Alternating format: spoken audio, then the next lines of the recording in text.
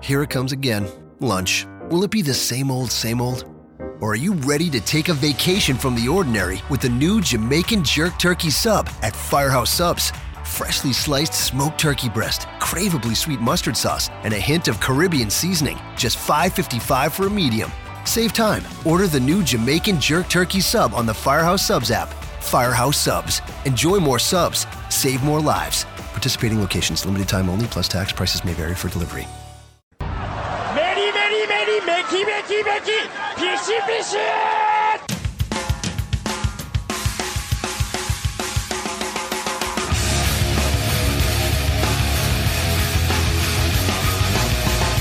are listening to the Voices of Wrestling podcast with your hosts, Joe Lanza. X out, go listen to some boring podcast where they're afraid of their own shadow. Okay? Don't listen to Joe Lanza, because Joe Lanza's not changing. And Rich Craich. Give me a name. I like him. Who delivers this guy in a big spot? Joe, don't yell at me. I like him. In the big spot, who delivers better than this guy? Stop yelling at me. I agree.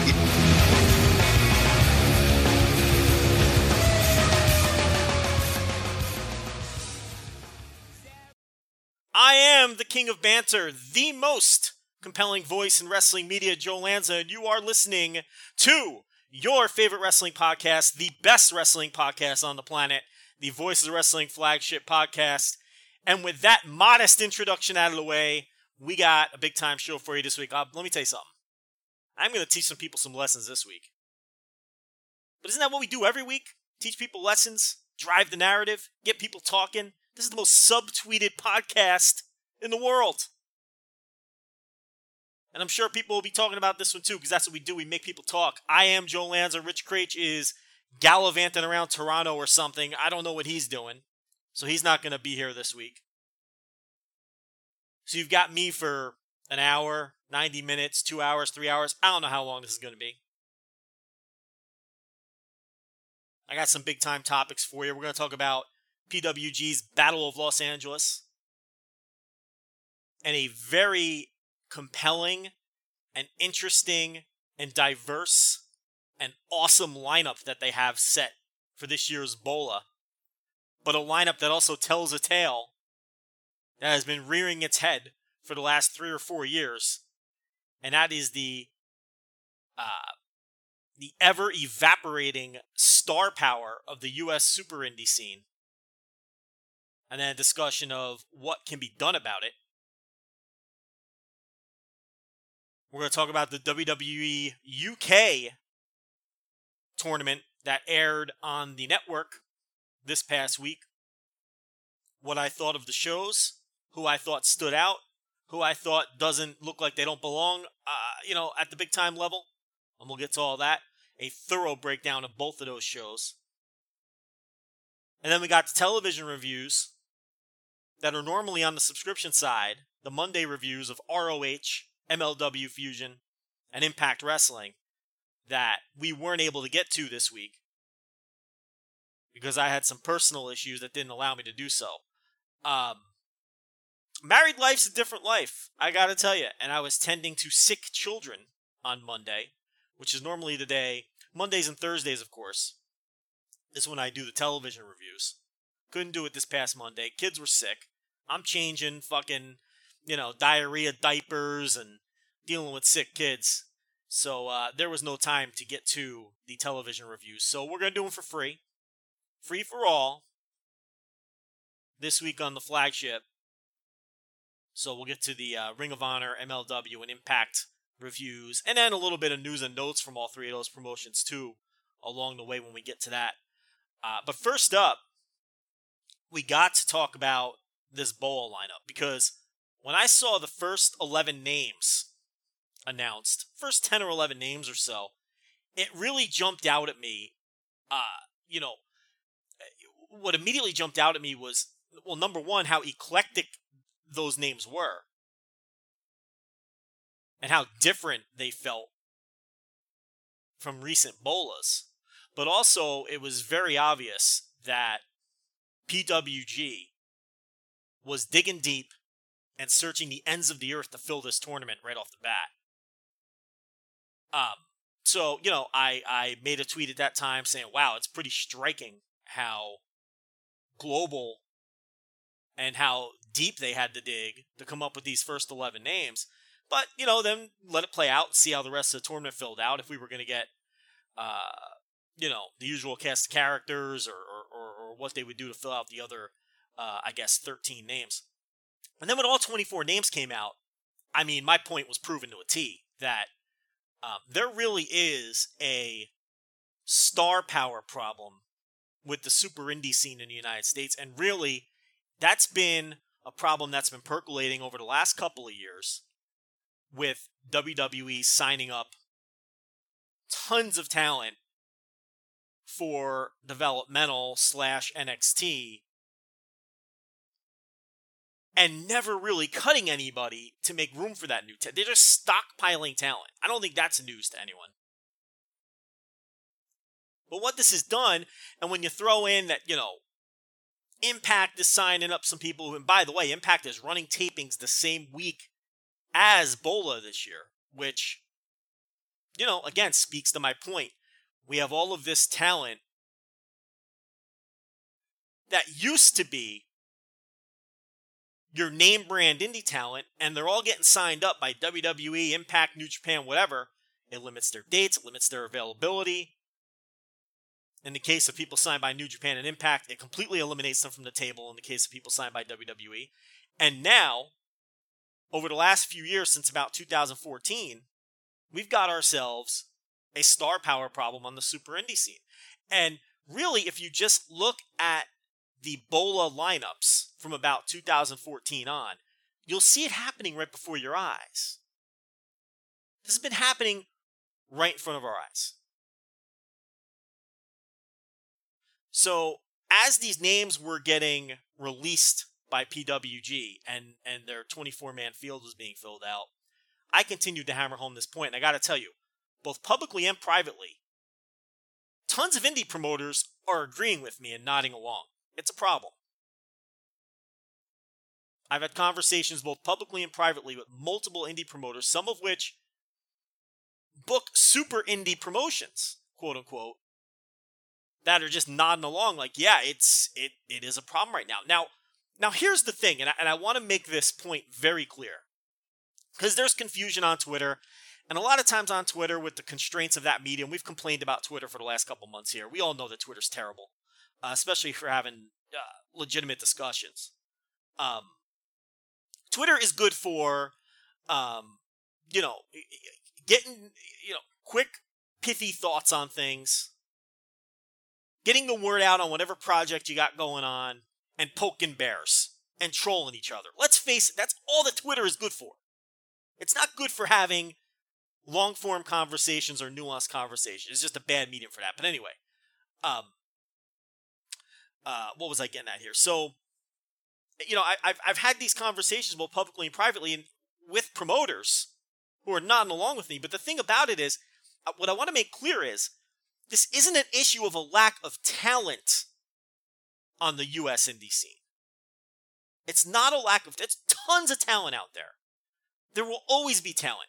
A couple of years ago, when a big talking point was, the indies are dying.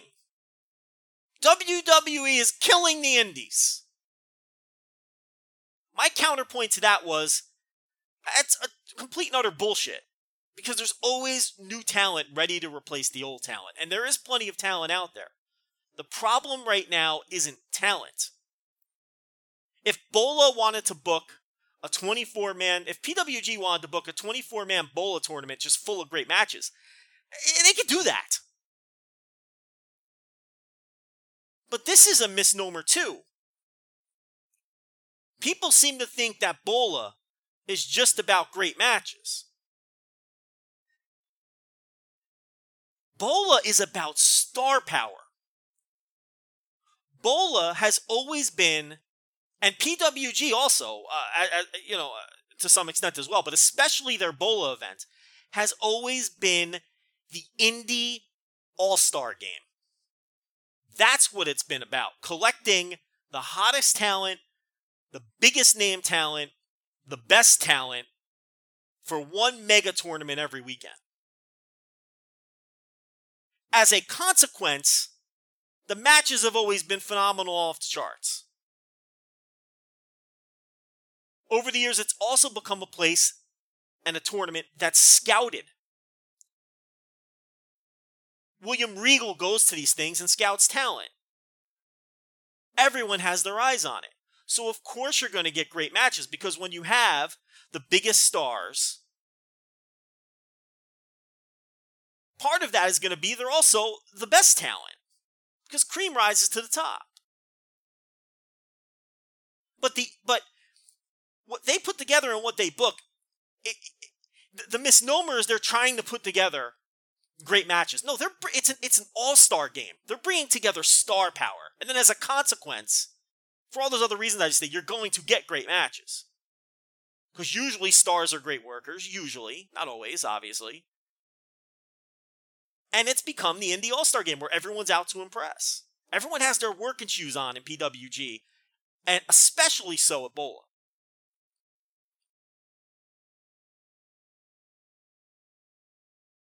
Let me take you back to 2014, only 4 years ago. The 2014 Battle of Los Angeles.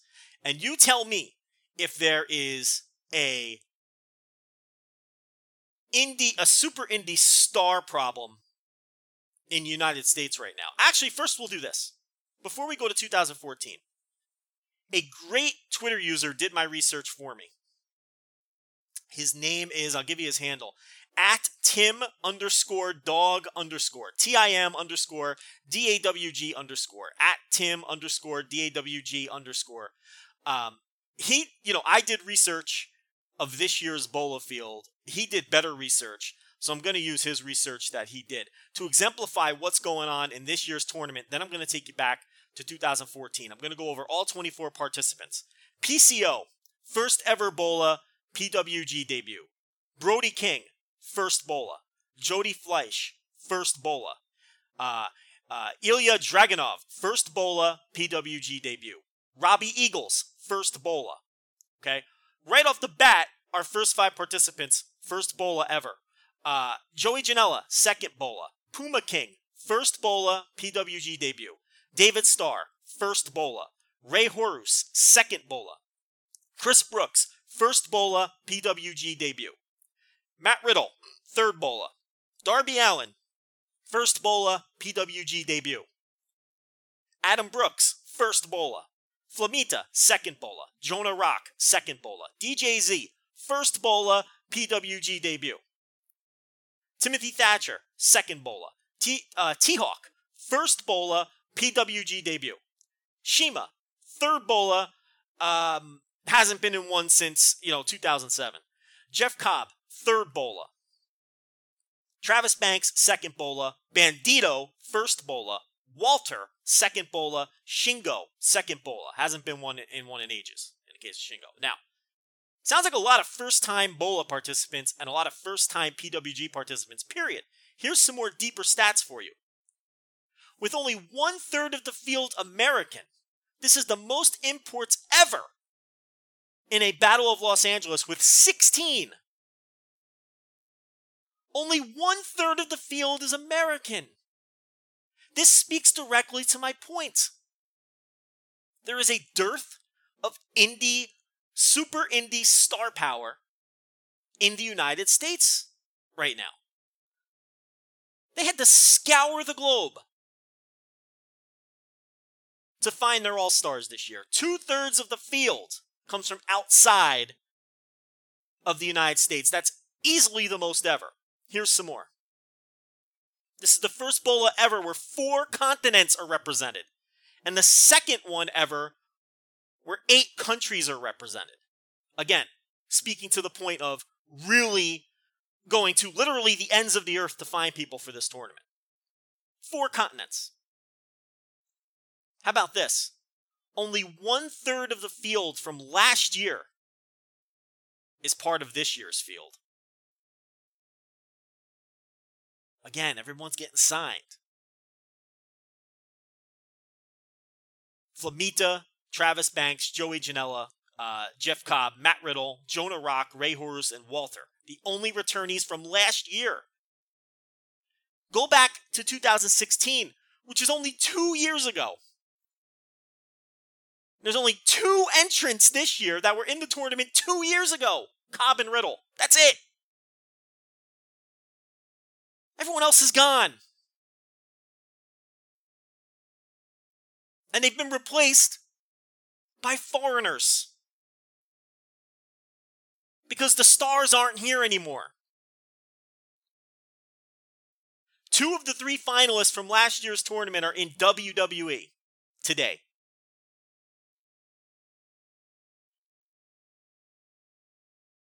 Of the 14 wrestlers entering their very first BOLA this year, of those 14,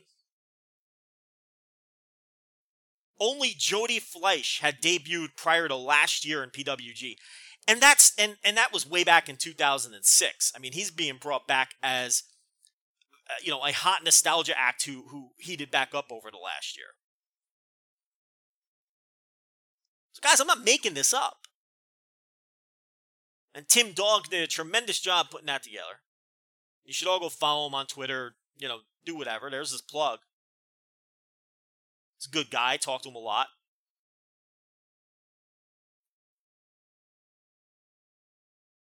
But they had to go to Australia and Japan, which they don't do every year, and Mexico and literally the ends of the earth to fill this field.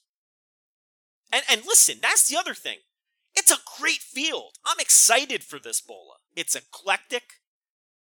There's going to be some unique matchups, hopefully, although they have a habit in the first round of putting people together who are familiar with each other. So we'll see what happens in the later rounds or if they break that trend.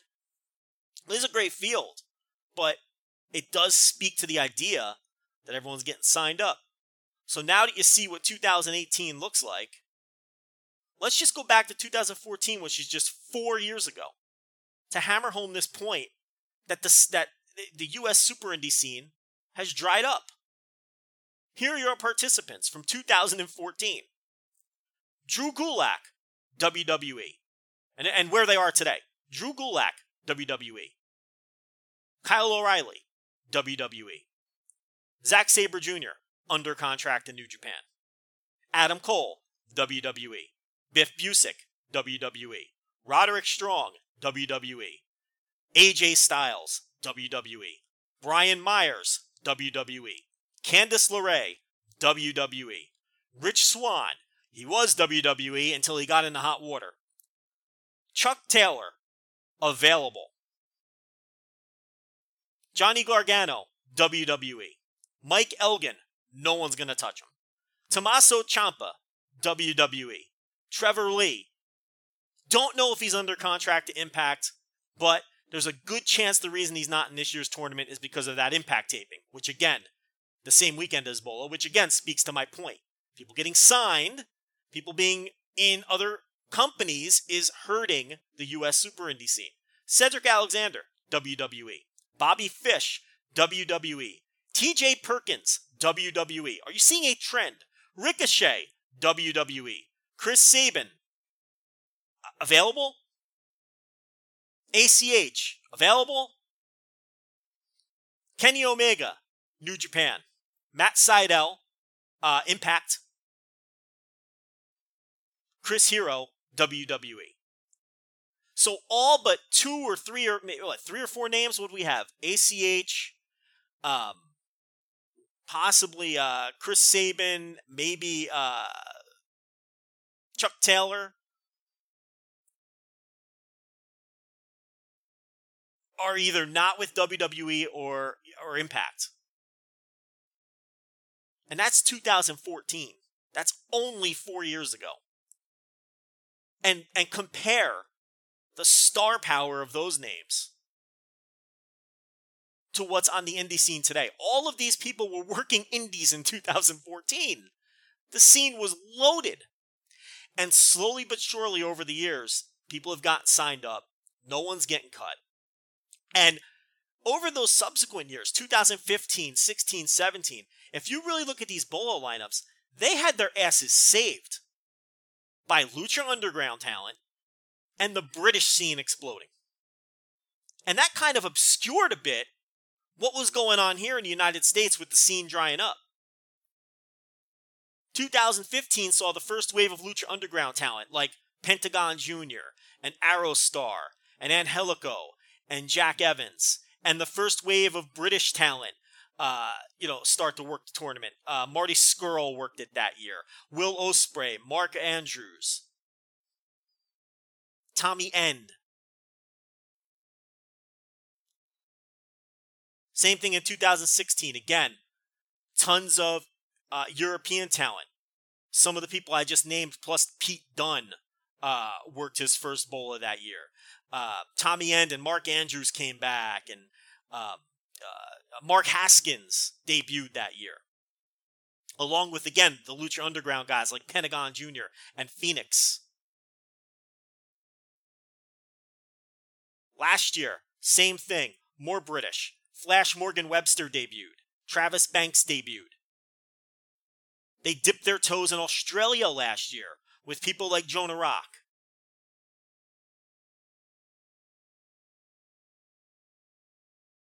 PWG, it hasn't been obvious that this problem has been, because they've been taking internationally over the last 3 years to hide for the fact that the US-based super indie scene is drying up. Because you go back to 2014, and how many Europeans and how many luchadors do you see in that field that we went over?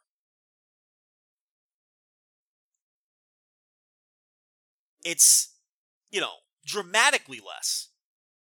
For the most part, it's all US-based talent.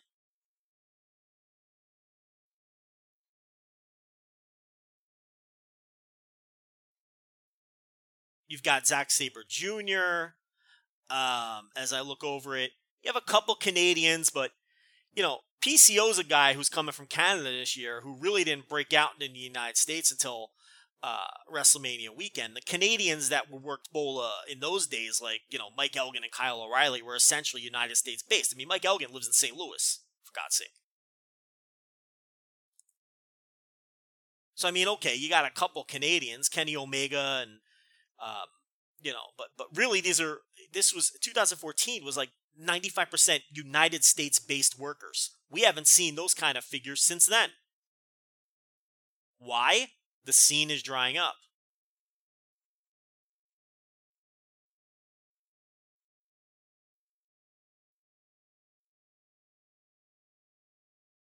What can be done about it?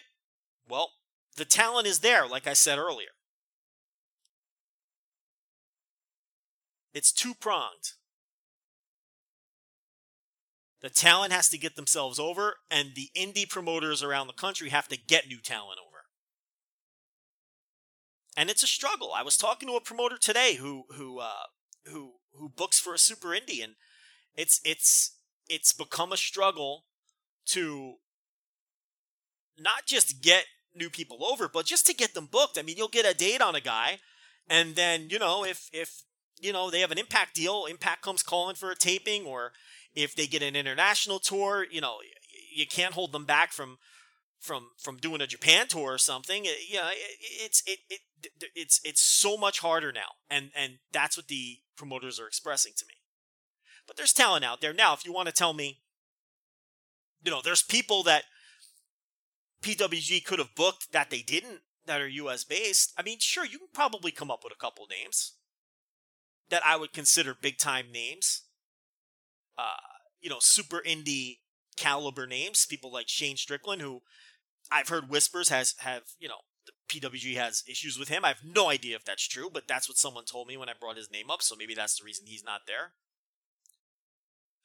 There's Nick Gage, who's obviously a huge indie name right now, but the issue that you fall into with Nick Gage is, can he keep up work-wise with the kind of field that BOLA puts together?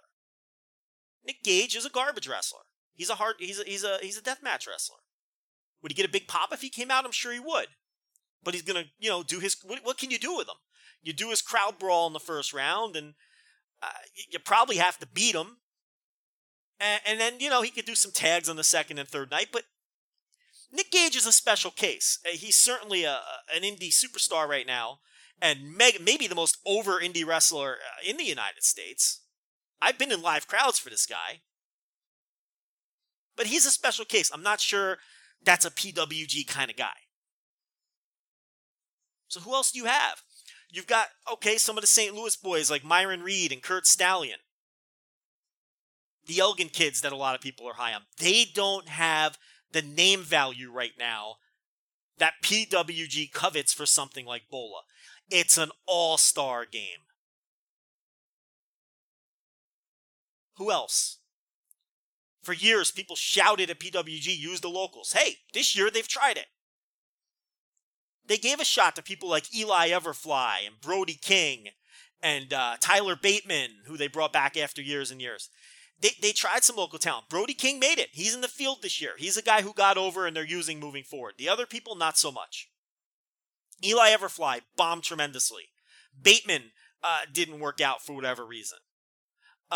They tried out some other people this year. They tried, Fred Yehai, bombed pretty badly. He's a guy who didn't work out for them. So, what I'm talking about, promoters needing to fill the void by getting new people over, PWG, which typically just plucks the all-stars, has even tried that themselves over the last year or so. Because they recognize that there's a problem right now.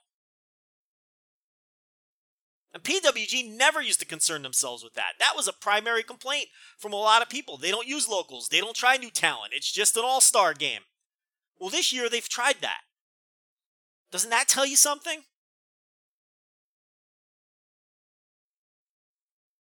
And unfortunately for them, most of them, the new people they've given shots to haven't worked out. So here we are, plucking from Australia, plucking from Japan. They're very lucky the Dragon Gate split happened. I don't know that they get Shima and T-Hawk in this tournament if those guys are still working for Dragon Gate. They get Shingo because Shingo has a special deal and he's allowed to freelance. He worked the Champion Carnival this year for All Japan.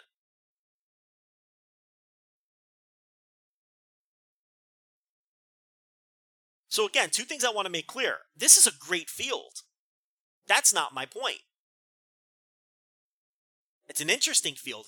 It's an eclectic field. It's a great field. I'm looking forward to it. My point is not that the field is bad. My point is the composition of the field tells an enormous story. Tells an enormous story.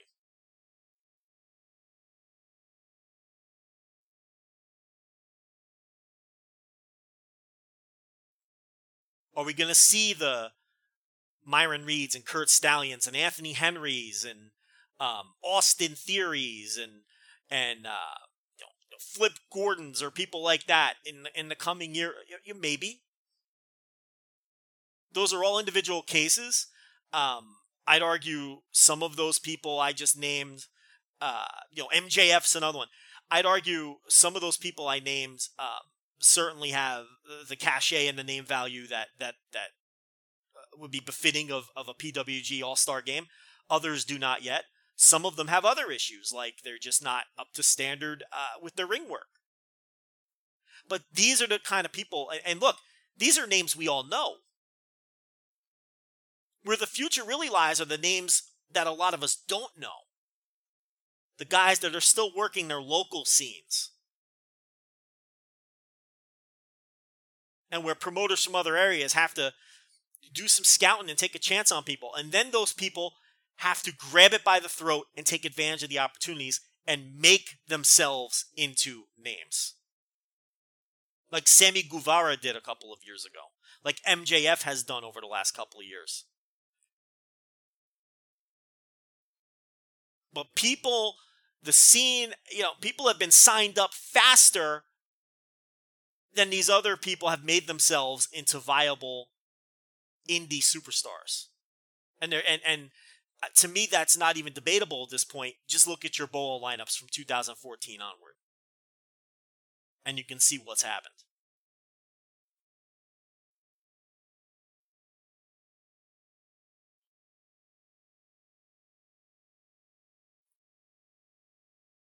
I mean, they were very lucky that people like PCO and Jody Fleisch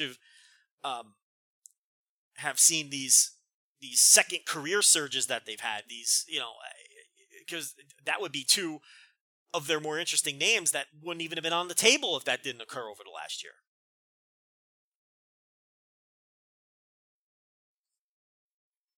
Look, I'm not saying there's no stars. Obviously, you have your you still have your pillar guys out there. You've got Matt Riddle and Joey Janela, who's made himself into a superstar, and you've still got your people like that. Walter, who now I would call a United States. He works enough here and he's over to the point where he's a super indie star. And we'll see if anybody emerges from a lot of these names that PWG has farmed from around the world and can fill some of those spots and get more consistent bookings here. Because they're not all going to work out. Maybe Puma King bombs and Robbie Eagles really has a tremendous tournament and makes himself into a name, or, who knows?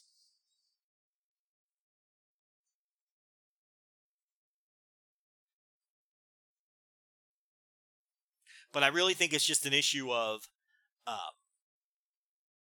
it's just the two things have met at an unfortunate time. Number one, everybody getting signed up, and number two, not enough new stars being created by promoters, and not enough wrestlers, stepping up and grabbing it by the throat. It's really got to be the wrestlers can't do it by themselves. It's really hard to do it by yourself. A guy like Joey Janela really needed the outlet of those spring break shows given to him by the promoter. You kind of have to work. You can do it by it, but it's so much harder. The promoters and the wrestlers got to work hand in hand to get these new people over.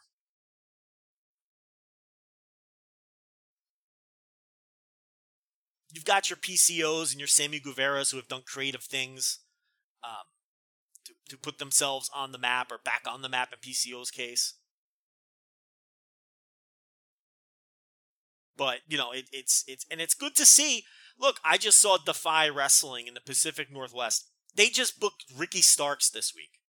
That's the kind of stuff we need to see.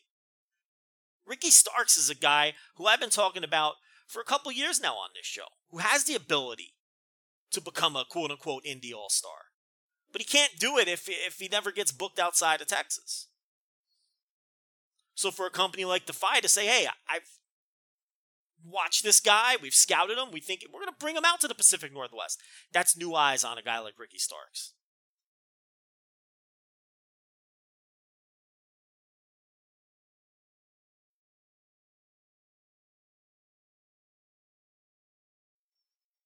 So yeah, we'll see what happens moving forward. Now look, this is something that can be rectified within a year or two.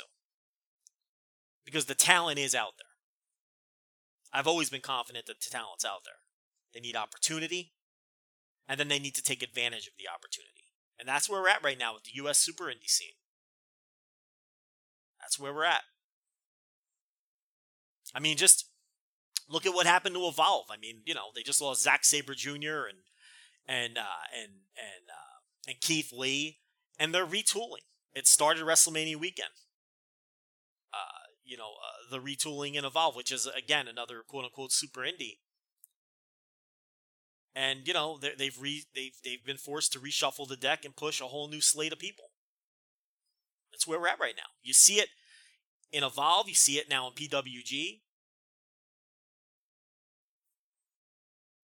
And I've talked to promoters for other super indies, and they're all telling me the same thing. That's the time period that we're in right now.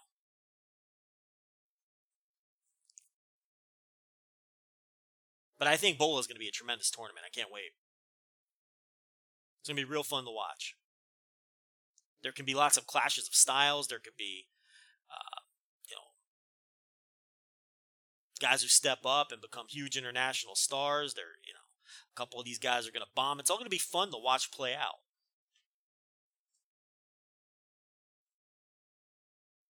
I mean, really, what would the scene look like? Let's say Matt Riddle and Joey Janela got signed tomorrow. What would the super indie scene look like in the United States? I mean, really. That's how perilous it is right now. Where you go back to 2014, they all got signed slowly, and it really didn't do a ton of damage. This was a gradual thing. This was gradual. This didn't happen overnight.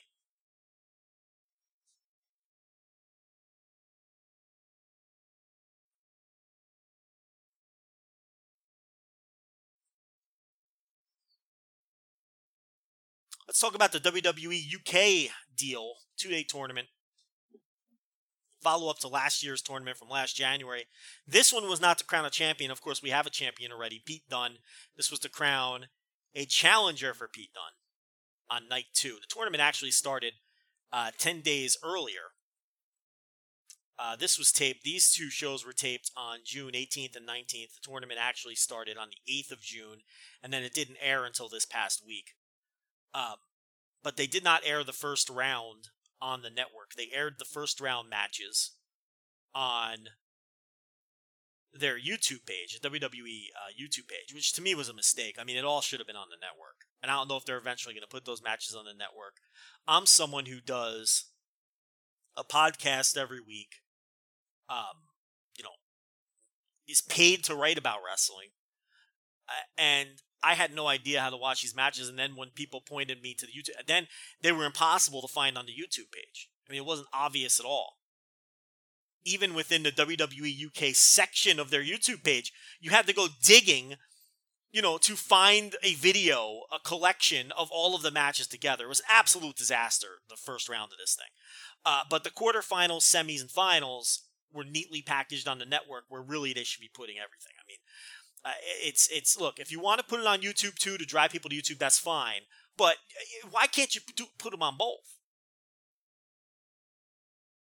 So that drove me nuts. The first round, there wasn't really much to speak of. They were all short matches. You're not missing anything if like me, you don't want to go, bouncing around YouTube trying to find these things. You're really not missing much. You can pick things up with quarterfinals that aired this week. They aired these in the middle of the week. 3 o'clock in the afternoon Eastern Time, which was prime time back in the UK, which also, went head-to-head with some World Cup stuff, which I guess wasn't well thought out. But look, you're always going to run into some kind of conflict with these sorts of things. So, that was a tricky spot. But yeah, to me, these were both excellent shows. I enjoyed the fuck out of both of these shows. I thought they were two of the better shows that WWE has produced this year. Neither one of them were as good.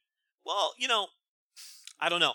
They weren't as good as like takeovers, but I didn't think that they were far behind, in all honesty. And I do think that both of these nights were better than just about, if not every single main roster pay-per-view that they've done this year. They were certainly easier watches. And top to bottom, I can really only point to one or two matches that I thought weren't good. Everything was good or better. And I thought over the course of the 2 nights, there were 4 matches that were awesome. Shade below match of the year level tier. I think the big story is they've really found themselves something in Zach Gibson, who impressed the shit out of me. Zach Gibson is a guy who, I think everyone universally has always been impressed with his promo ability. And he is one of the rare heels in wrestling right now who gets genuine heel heat. But he's never particularly blown me away bell to bell. I've always seen him as just a guy. But this tournament, he was outstanding bell to bell. And he didn't really get a chance to cut promos, which is his calling card, his big strength. Bell to bell, he was outstanding. And I think they really have something with this guy. And it's potentially was a breakthrough performance for him depending on how they follow it up. And if they follow it up. I think he was excellent in all 4 of his matches. And I thought that they really got over his Shankly Gates finish, that armbar deal, over as a killer move. And he blew me away bell to bell. These were the best Zach Gibson matches I've ever seen. So I thought he was a big winner coming out of this. I thought Flash Morgan Webster, another guy who I've never been super high on. Obviously, He puts a ton of effort into his gimmick and his persona. And, I mean, let's face it. Without that gimmick and without that persona, which some people think is kind of, dopey, I don't necessarily disagree. But no matter where you stand on the gimmick itself, the whole mod thing, it would have taken him a lot longer to break out and to get, bookings over the years without that gimmick. I mean, there's no question about it. But he impressed me here. He had very exciting matches on, all the way through this tournament. From the first round all the way on, until Gibson really overtook him, I thought Flash Morgan Webster was the MVP of the entire tournament. Until the later rounds when Gibson just blew right past him. So he impressed me.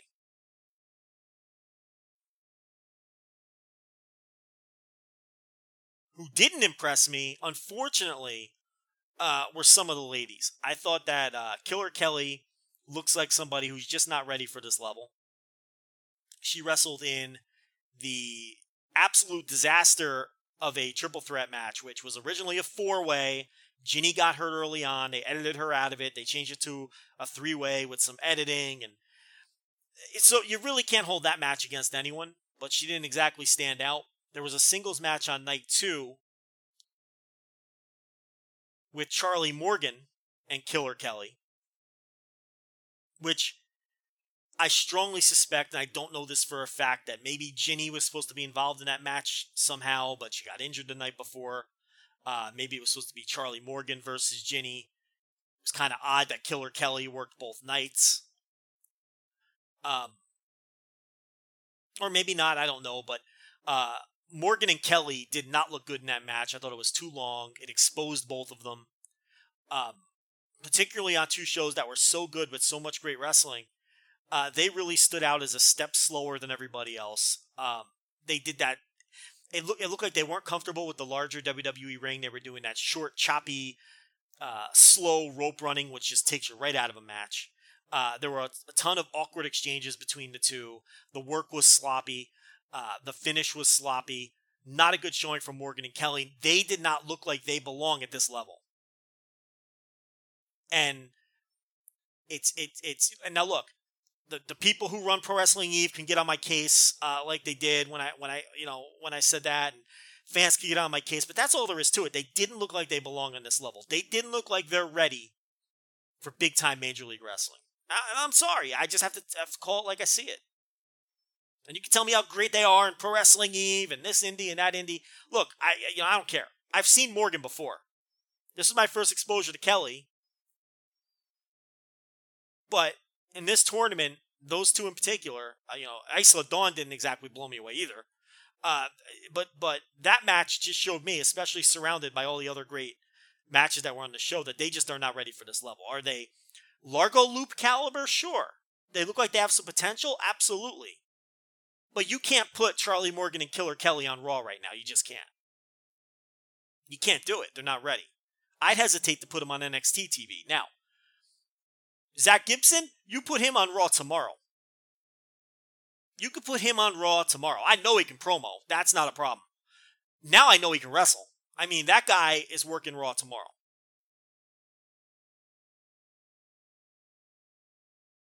Along with some of the other people we saw in this tournament who I have no issues can hang. And now they're, the other big announcement here was the announcement of the NXT UK sub-promotion of a sub-promotion is what we're dealing with now. Now NXT has sub-promotions. As WWE continues to grow their global brand, which I don't begrudge them one bit. I would do the same thing if I were running things. I'm a little bit worried about it as a fan. I'm a little bit worried about it. You have to be.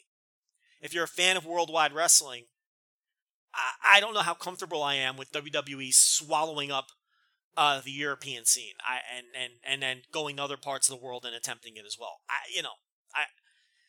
I like different wrestling. I don't want to see homogenized WWE wrestling everywhere. But it is what it is, and they made the official announcement. Johnny Saint is the GM. He's terrible at it. The poor guy, he just doesn't cut. It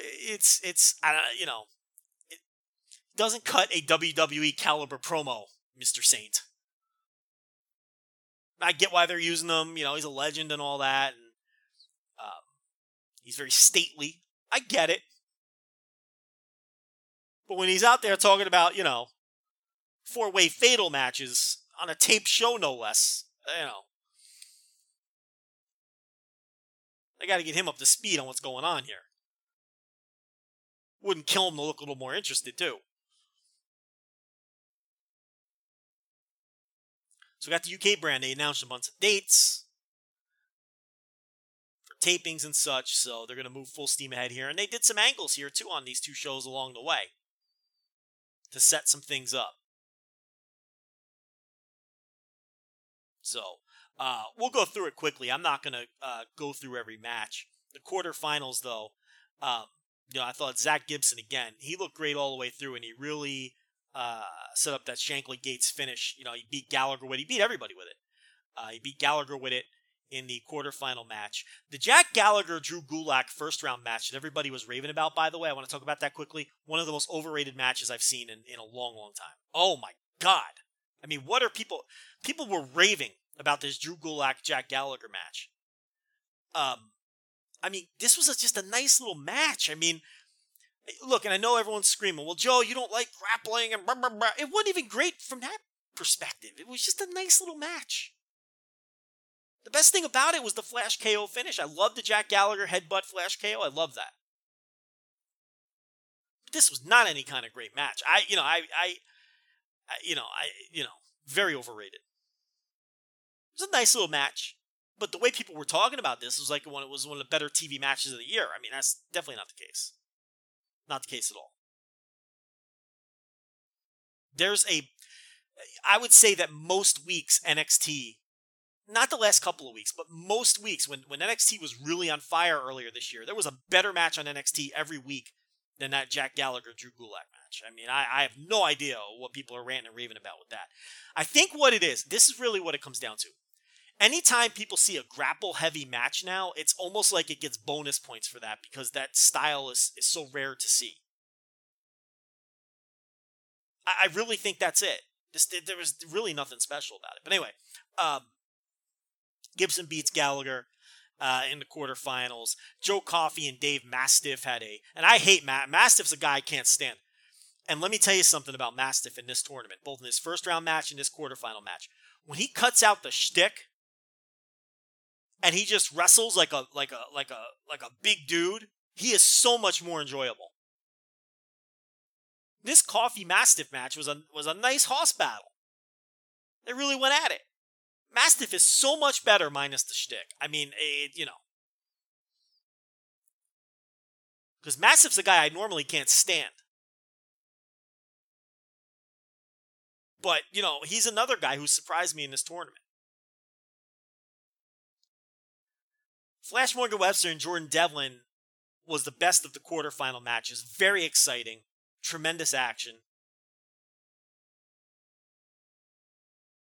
And then Travis Banks knocked off the upstart Ashton Smith, who upset Joseph Connors in the first round.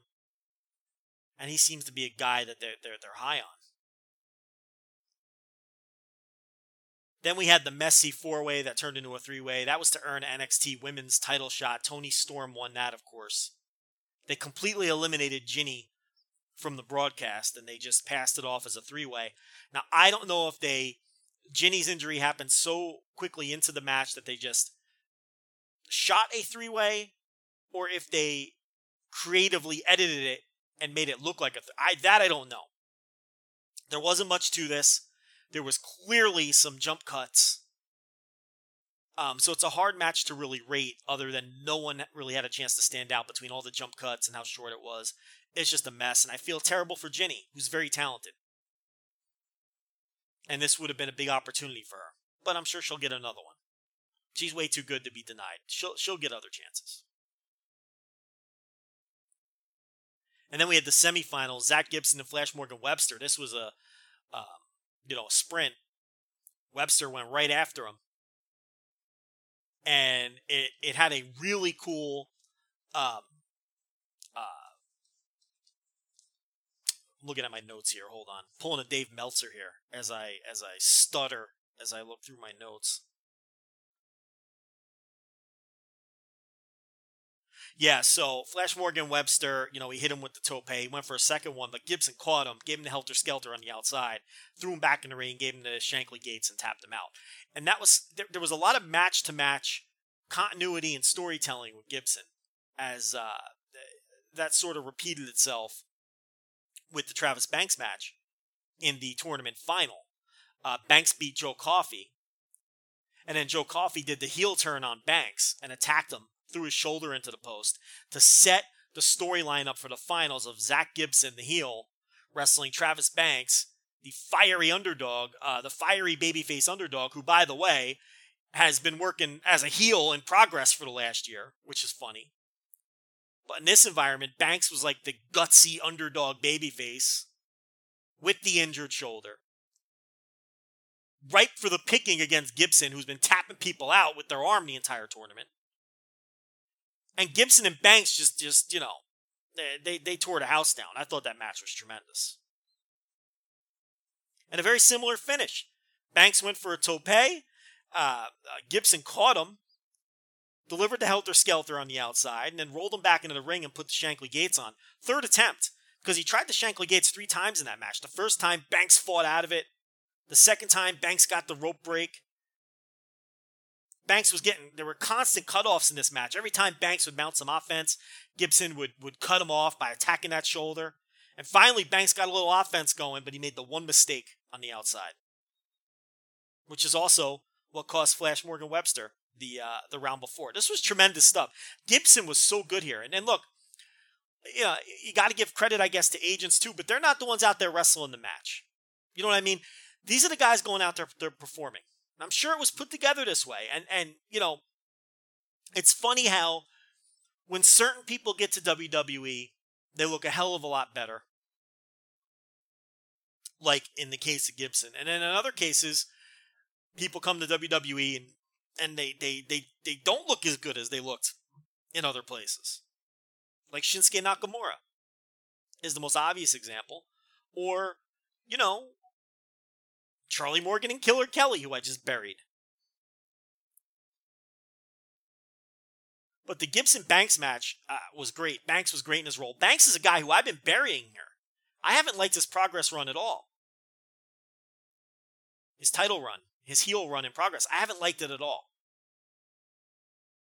I've come on this show and called him Dollar Store Davey.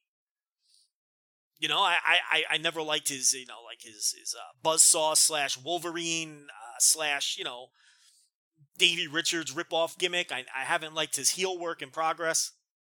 But he was tremendous in this tournament, and particularly in this final, as a gutsy underdog. So I got to give him credit. Hey, listen, if nothing else, Joe Lance is a fair man.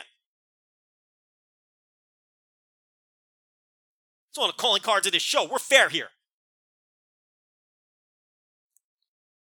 But Gibson was fantastic. And then, of course, they had the one non-tournament match, which was a 6-man match, which was an awesome match between British Strong Style and the Undisputed Era. The beatdown of Pete Dunne was just tremendous. The energy that Undisputed Era brings, particularly O'Reilly and Strong, not so much Cole. Cole's role is kind of just to hang out on the outside and then come in and get all the glory. I get it. That's his role. So this isn't me banging on Cole. But O'Reilly and Strong bring so much energy. Their matches are nonstop action. We saw it at the last takeover against against Oni and Lorcan. We saw it here in this 6-man match. I mean, the energy is just outstanding. And Mustache Mountain, they love to use these blind tags. Again, great match-to-match psychology. A blind tag here proved to be the difference in this match down the stretch. And then that was to set up the match the next night where Mustache Mountain took on O'Reilly and Strong for the NXT Tag Team titles, which was another tremendous match. 4 stars plus. And again, it was a blind tag that did Undisputed Era in again. Where Bate gets whipped into the ropes, 7 makes the blind tag to his back. Bate then does a suicide dive to take out Roderick Strong on the floor. Kyle O'Reilly's left in the ring with Trent Seven. He's confused. Seven hits him with his whatever he calls it, the 7-star lariat, I think, his version of the Rainmaker, which the way he sort of adds that European uppercut flair to the move really makes it stand out. I love the way he hits that move. And Trent Seven is a much better worker than I ever give him credit for. His matches are always better than I think they're going to be.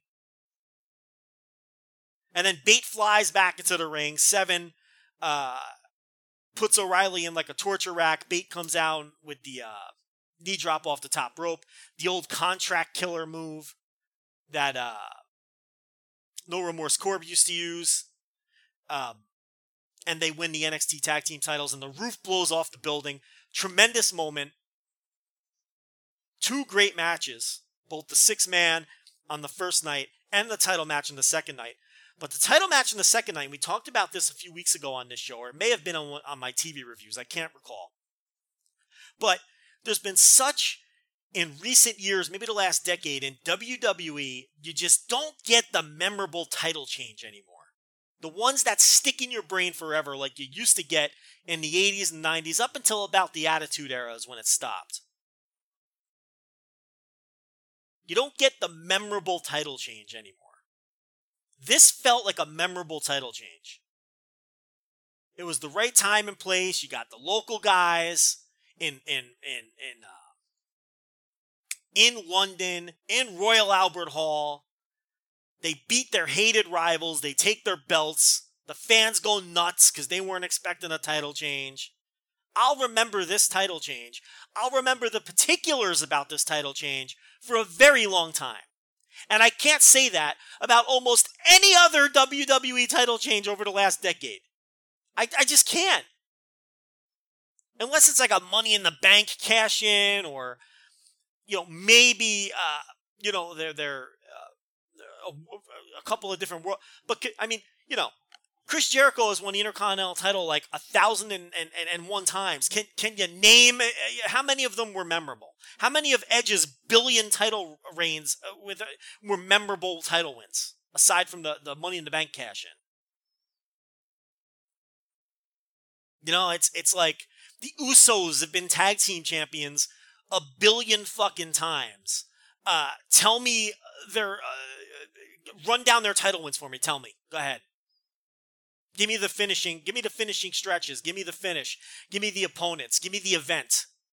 You'd probably struggle to name 1 or 2. You just don't get memorable title changes in this company.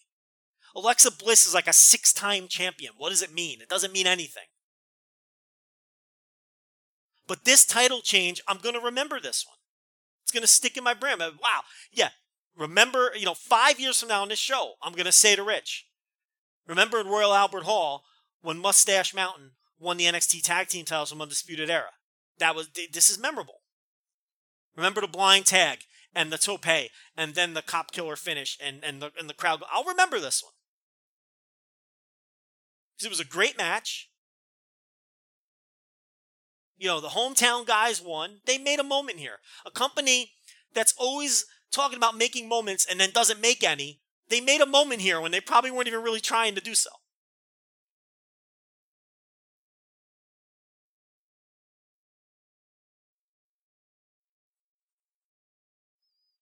Just tremendous stuff on both nights from these two sides. Undisputed Era and the British Strong Style. 2 great matches. So that was night 1, and the opener of night 2. And I already talked about the Charlie Morgan Killer Kelly match, which just was not good. Then we had a 3-way to determine the number 1 contender for the UK title, which was a little confusing because we just had Zach Gibson win a tournament to determine the number 1 contender. But he's getting his title shot on this same show. This is to determine the next challenger, I suppose. And it was, they had a terrible backstage deal with Johnny Saint, who can't talk his way out of a paper bag. I mean, the guy's awful.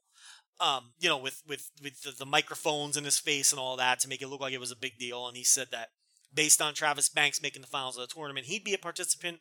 Based on his performance in the tournament, Flash Morgan Webster would be the second participant. And based on his performance over the last year, whatever that means, Mark Andrews was going to be one of the participants. So those 3 guys get introduced for this three-way, this triple threat. And then Johnny Saint comes back out before the bell rings. And he says, oh, I'm adding somebody else to this. And we're making this a four-way fatal match. So what we were graced to was another horrible Johnny Saint promo. But also, why didn't he just say that before? Why didn't he just name all four people? Well, yeah, you wanted to get the surprise of Noam Dar, I get it. But it kind of makes Johnny Saint look like a goof. It kind of makes it look like he's screwing the other three guys. Why would he do that? So either don't have him, name the three guys prior at all, and just, if you want to do your surprise, I don't know, just, why have to, it's just goofy. And you can see the three guys in the ring, like they're selling it like they're upset that Noam Dar was a surprise entrant in the match, which by all rights they should be. Because from a kayfabe perspective, they didn't prepare for this. But anyway, so Dar is the next guy. It appears as though he's working babyface. It was tough to tell. It appears as though he's dropped the pervert gimmick that he was doing in 205 Live. And it sure seemed like he's going to stick with the NXT UK brand moving forward and not return to 205 Live, which is best for all involved. His matches weren't good in 205 Live. He had a one-note gimmick, which was funny for like a week before it wore out its welcome. And I'm not so sure Noam Dar would fit in with 205 Live right now. I don't think he's good enough, honestly. People tell me this guy's great. I saw plenty of Noam Dar before the Cruiserweight Classic and was never blown away. I saw Noam Dar in the Cruiserweight Classic be one of the worst guys in the tournament. I saw Noam Dar on 205 Live be one of the worst guys not named Arya Davari, and arguably worse than him on the entire 205 Live roster. This four-way was okay, but I am not sold on Noam Dar. And I get it. He's 23, 24 years old. He's got plenty of time to improve. If nothing else, I've proven I'm not someone who's going to dig the heels in. I've turned the corner on Hangman Page. I've turned the corner on, who are the three geeks in ROH? The King. I've turned the corner on the Kingdom. I've turned the corner on Zach Gibson's ring work right here on this very show. Look, I just have not been impressed with Noam Dar to this point. But I can tell you that there is a very good possibility that the cringe gimmick was holding him back, at least on 205 Live. Doesn't excuse his substandard, Cruiserweight Classic performances, but 205 Live, I'll buy it. So we'll see what he does on this brand. He's going to get a push, obviously, because he won this four-way match, and he's going to be the next challenger for Pete Dunne.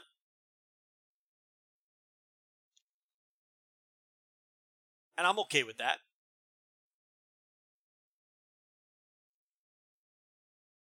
He's got new gear. So, yeah, good for him. He was a guy who needed a fresh start.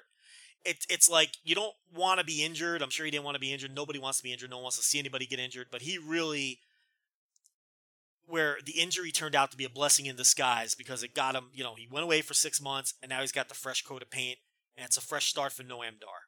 I'm looking forward to it. Now, to be fair in the Cruiserweight Classic, look, he didn't face a murderer's row. Okay, he had Gurv Shira. He had Bollywood #1 in round 1.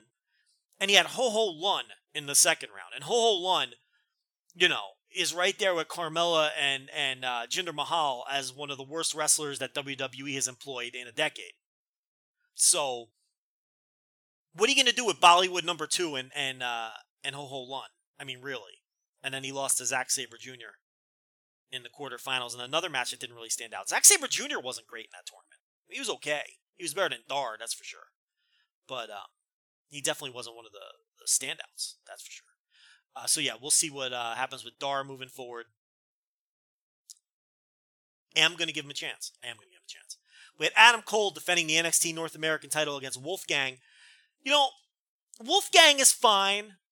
He's fine, but I really don't see what the company sees in Wolfgang. Don't know why he was like the fourth guy that they signed last year, or maybe not necessarily, who knows what's going on with those weird contracts, but the fourth guy that they seem to, book on a semi-consistent basis, along with the British strong style guys who are obviously very good. I don't get why Wolfgang was the other choice. I mean, he's fine. He's okay. He doesn't have a WWE look. He doesn't have a major league look. He's a better worker than his look would indicate. But it's not like he blows you away. He's not gangbusters in there. He did have a good tournament last year. I'll give him that.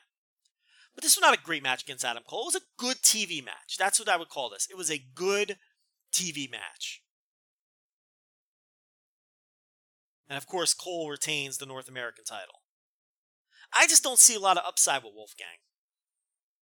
He's okay, I guess, to have on the roster, but I don't know. I could easily live without Wolfgang. Next up, we had an NXT match. Aleister Black and Ricochet defeat EC3 and Velveteen Dream. Dream abandoned EC3 in this match, and Black hit EC3 with the Black Mass. It was good. It was good. It was okay. But it's not really what I wanted on this show. I could have done without it. Here's a match I loved. Shayna Baszler defeats Toni Storm. And listen, again, if people want to get on me for being hard on Charlie Morgan and Killer Kelly, be my guest. But you can't possibly watch what Charlie Morgan and Killer Kelly did out there and then watch this Baszler-Toni Storm match and think that Charlie Morgan and Killer Kelly are even within the same fucking stratosphere as these two. Either in presence, we can nitpick work if you want, I suppose. But just presence and charisma alone. Okay? And Baszler is not super experienced. Toni Storm is not exactly a 20-year pro. Although she's been wrestling longer than any of the people we're talking about here. And that's the thing. I mean, a lot of people got on me, including the Pro Wrestling Eve people who, I mean, let's face it, a stiff wind gets those people upset. So I can't really get wrapped up in upsetting the Pro Wrestling Eve people. Okay? They get upset about everything. But it's like, I wasn't saying that Charlie Morgan and Killer Kelly, that their careers are over. Or, I'm just saying that they're not ready for this level yet. And you watch this Baszler Storm match, and that's obvious.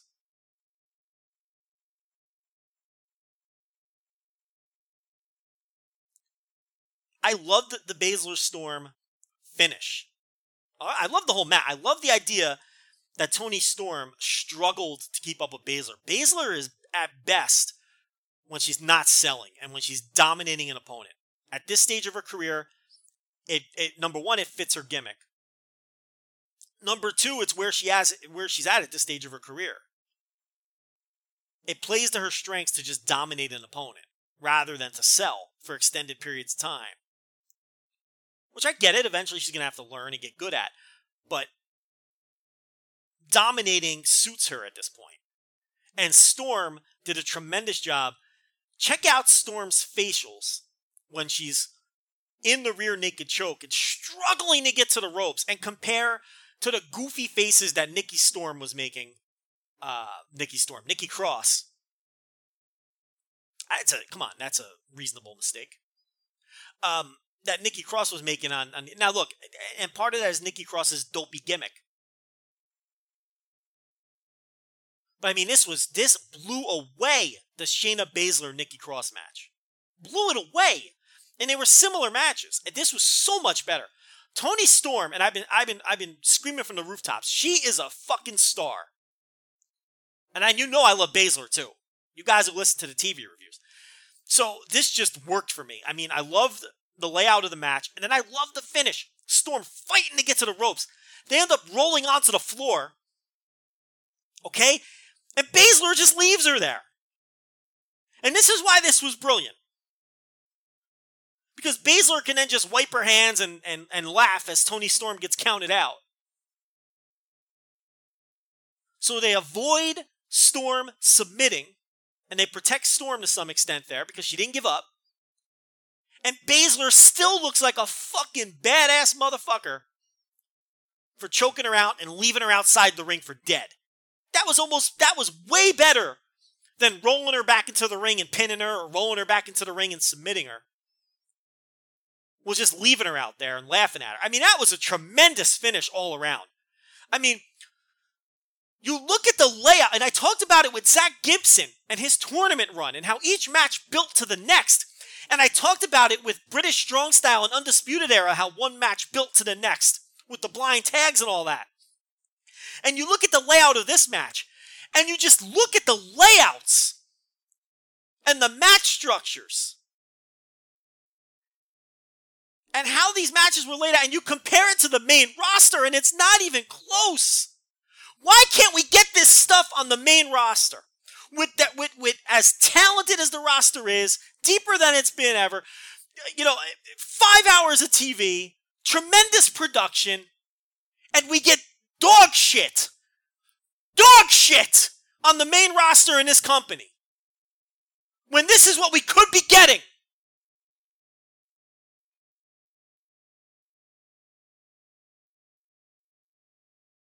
And it drives you nuts.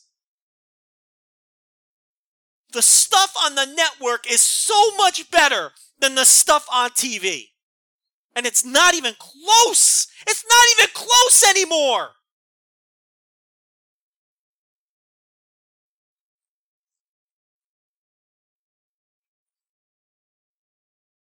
This isn't exactly a hot take, I know. And this isn't a hot take either, but you don't want people to move up in this company. You want them to stay on the network, where you can enjoy them.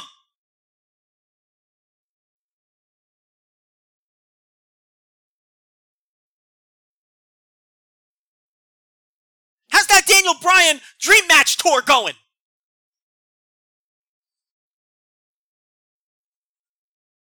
He's fucking around with Kane like we told you he would be.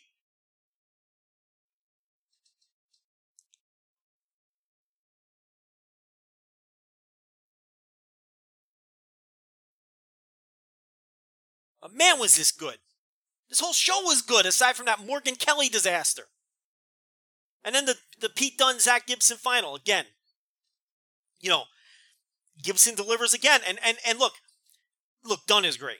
Dunne is one of the best wrestlers in the world. Dunne, at this point, because he doesn't work weekly TV, and because he hardly ever works meaningless mid-card matches, Pete Dunne is the most consistent performer in the history of WWE / WWF / WWWF in terms of delivering great matches. His average match is probably over 4 stars for his career in this company. He is the greatest pound for pound, match for match wrestler in the history of this company. Name a match Pete Dunne has ever had in this company that didn't deliver on, at minimum, a very good level. Every match he's ever had has ranged from very good to match of the year caliber fucking awesome. That's his range. And look, he has the advantage of not working weekly TV. I get it. But I just think it's an interesting thing to look at. You still got to deliver in the spots that they put you in. And he delivers every single fucking time. This guy is so good. But he's like 5'5". And if Vince doesn't, if Vince lives forever, this dude is fucked.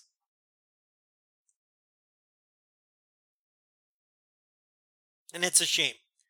He's got such charisma and such presence. He comes off like this little fucking prick who isn't scared of anything and will tear your head off. He will out-wrestle you. He will out-fight you. He will be more cunning than you. He's a babyface now, but he really hasn't changed all that much from when he was a heel, which I love. It's just little things like, now he's not as apt to take a shortcut, but he's not out there smiling and slapping high fives with kids and kissing babies. He's the same surly little prick that he was when he's a heel.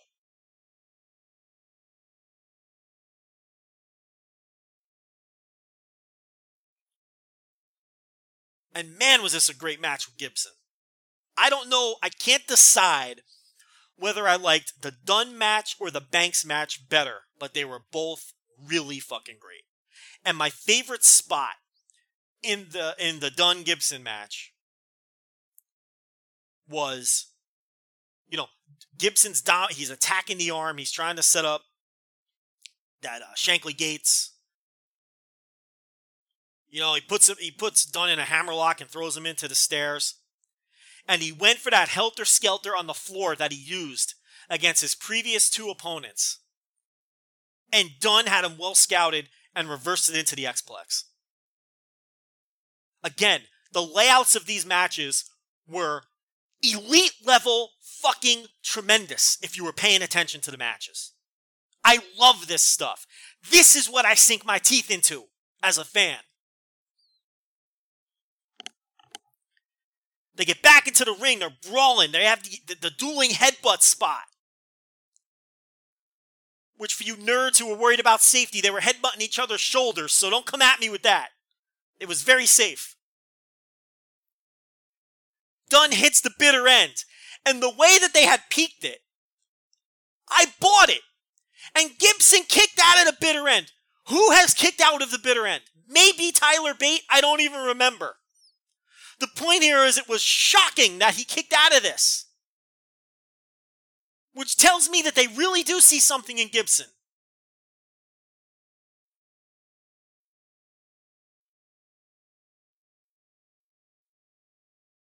Dunn fights out of the Shankly Gates. Gibson gets desperate. He uses an avalanche helter-skelter. I'm standing and pacing in my den at this point. Back to the Shankly Gates. No dice. Dunn with the right hand to the face. Then he hits the bitter end for a second time, and Gibson was not kicking out of that move twice. What a tremendous title match. What a great fucking match. Full Lanza Rec, 4 stars plus. For that, the Gibson Banks match, the Undisputed Era Mustache Mountain title change, and the 6-man. All get the full Lanza Rec. You cannot miss any of those 4 matches. High-level stuff. 2 great shows. The thing about these shows is top to bottom. Look at this second night. You open up with that tag team title change. You have some decent action in the middle. And then you get the tremendous Baszler-Tony Storm match. Which was a charisma explosion. An explosion of 2 wrestlers who just have their characters down so well. A tremendous finish. And then you get the Pete Dunne, Zach Gibson, epic world title match, or UK, whatever you want to call it. It was a world title style match to finish the show. What a show this was! I said these weren't as good as takeovers, and they weren't, but this second night was close to takeover quality. Very close. And the first night, they had to cram a lot of matches onto one show, but, it closed on a very strong run with 2 great matches with the 6-man match and the tournament final with Gibson and Banks. And nothing was bad, aside from the messy 3-way. So I'm looking forward to the NXT UK brand, because I think, we'll see. Now look, we'll see how these wrestlers perform when they're asked to have 6-minute TV matches as opposed to, let's face it, this is Royal Albert Hall. It's 2 nights in a row. These were major shows for the local market. So we'll see how these guys perform in TV matches, weekly television, as opposed to when they're going out there in a big match setting. Now, we got a little bit of taste of that in some of the early tournament matches. And again, the first round, like I said, the YouTube portion, those matches weren't great. They were okay, but they weren't great. And a lot of them were flat out boring. But I am looking forward to the brand, because I think when this brand has big shows like this one, they're going to deliver. They're going to deliver.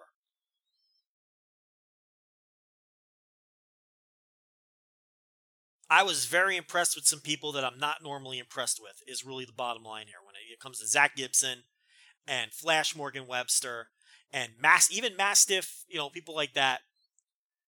Travis Banks, who I've been down on. So these were two excellent shows, particularly that second night.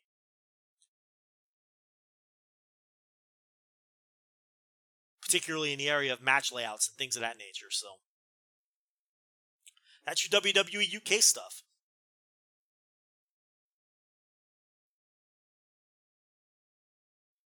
Got so excited, I forgot about my ad read.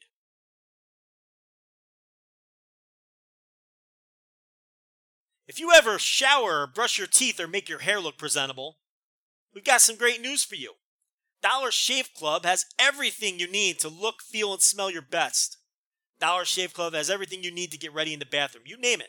Whether it's shampoo, conditioner, body wash, toothpaste, hair gel, and even the famous butt wipes that will leave your tushy feeling tingly clean. All of Dollar Shave Club's products are made with top shelf ingredients that will not break your budget. We promise you'll feel the difference because we have. That's right. Myself and Rich have used the asshole wipes. They're tremendous. They're peppermint flavored. And they get the job done. Shipping is included with your membership. For just $5 today, you can try a bunch of Dollar Shave Club's amazing products. You'll get their Daily Essential Starter Kit. That's what it's called, the Daily Essential Starter Set. And that comes with the body cleanser, the One Wipe Charlies, those are the butt wipes, the world famous shave butter, and their best razor, the one that Joe Lanza uses. Nothing else touches my face. The 6-blade executive razor. Keep the blades coming for just a few bucks more a month. You could add in shampoo, toothpaste, anything else you need for the bathroom. Check it all out at dollarshaveclub.com/voices. That's dollarshaveclub.com/voices. All right, what do we got next? Let's do the TV reviews for the week. These are the Monday TV reviews, ROH, MLW, and Impact. If you are not a subscriber to our premium content, I don't know what the hell you're doing at this point. We don't plug it a ton. We don't try to bug people with it. But you get a ton of content for just $2 a month. $2 a month, which, let's face it, that's free. $2 a month is free. For $2 a month, you get access to the overrun. When this show runs long, and we run out of time, and there's topics we haven't gotten to, we do a show called The Overrun. And all of our subscribers, $2 and up, have access to The Overrun. We guarantee at least one per month. There's really zero reason not to subscribe to that. If you love this show and you listen to it every week, why would you want to get left out of a topic? Subscribe to The Overrun, you miss zero Flagship. We also have a $5 level. That's where everything else goes. When we do Joe and Rich recommend matches to each other, which is everybody's favorite, it's on the $5 level. When we do special interviews and events, like when Rich interviewed Cody one-on-one at Pro Wrestling Tees, that goes on the $5 level. When we do bouncing around Japan randomly in the middle of the week because we feel like it. Or I do a show where I do business news or news updates. That goes on the $5 level. And the other thing that goes on the $5 level twice a week are the Lanza TV reviews every Monday and Thursday. Except when, my kids are sick and I'm changing diapers and wiping noses and dealing with that. But normally, every Monday and Thursday, you get the Lanza TV reviews as well at that $5 level. And this Thursday, that will return with 205 Live, NXT, and maybe Championship Wrestling from Hollywood, if Nesson decided to air it this week. But here on the Flagship, we're going to do the Monday TV reviews that I was unable to get to because the kids were sick. And we're going to start off with ROH, and we're going to get to some news and notes along the way about all three of these promotions as well. So Ring of Honor kicked off this week, or last week, I should say. These are last week's shows. Dalton Castle cutting his go-home promo for Best in the World, which is this weekend. If you're looking for a preview of Best in the World, we did that hour 3 of last week's Flagship.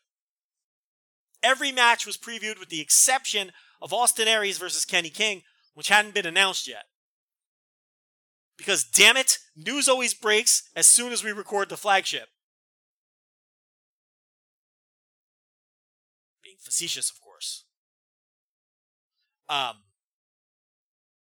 yeah, so Dalton Castle cut his go-home promo. Excellent promo. Look, Dalton Castle is doing all of the right things. I think he's having decent matches. I think he's a very underrated promo. He has good presence. His title run just hasn't worked. It's weird. As a fan, I would like to see him retain. My business brain is telling me he needs to lose the title, probably to Cody. But I can live with Marty Scurll as well.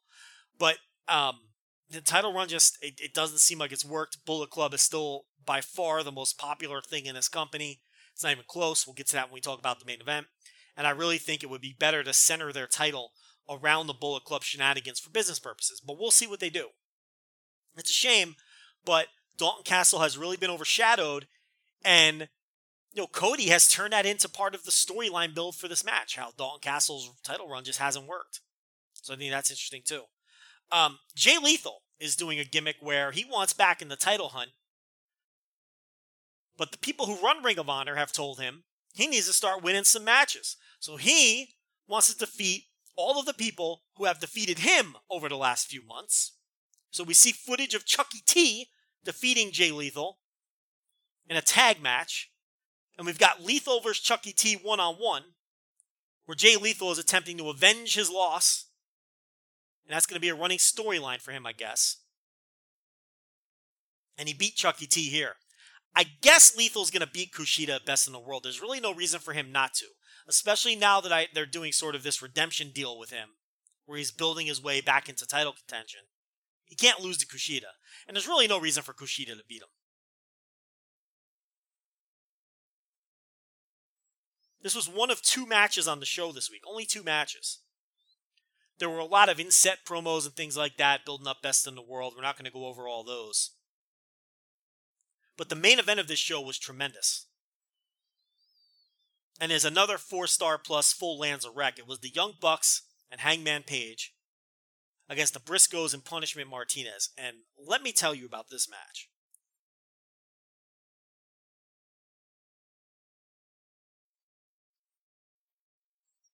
One thing I was thinking about when I was watching this match is I see people all the time talking about great TV workers.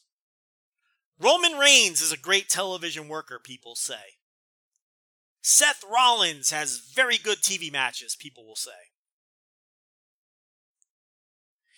What's funny is we never talk about the Young Bucks, who are the very best TV workers. The Young Bucks never have a television match that's less than great. Whether it's a tag match, whether it's a 6-man tag where they really excel. You go back and watch all of the Bucks TV matches on ROH TV and they're all fucking great. But no one ever talks about the Bucks as great television wrestlers. And I don't understand why. They're the best. They deliver more consistently than anybody in television matches.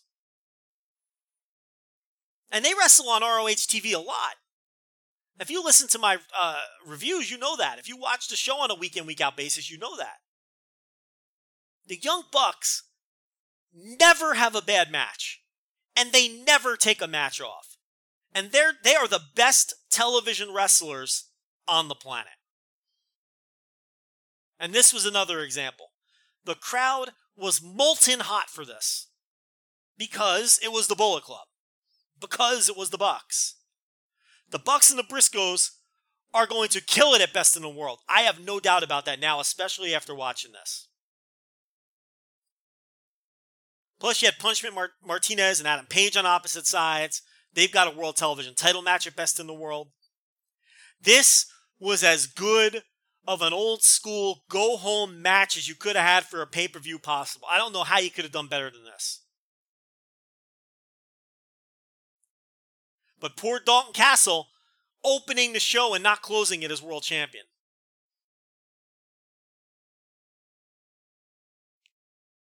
So this was just all action. Everybody looked good. There were a couple ugly, well, I don't want to call them ugly, but spots with Punishment Martinez where, and I like him, but he didn't look to be the same caliber as everybody else he was in the ring with, but it wasn't glaring to the point where he didn't belong. You could just tell, look, he's in there with big boys.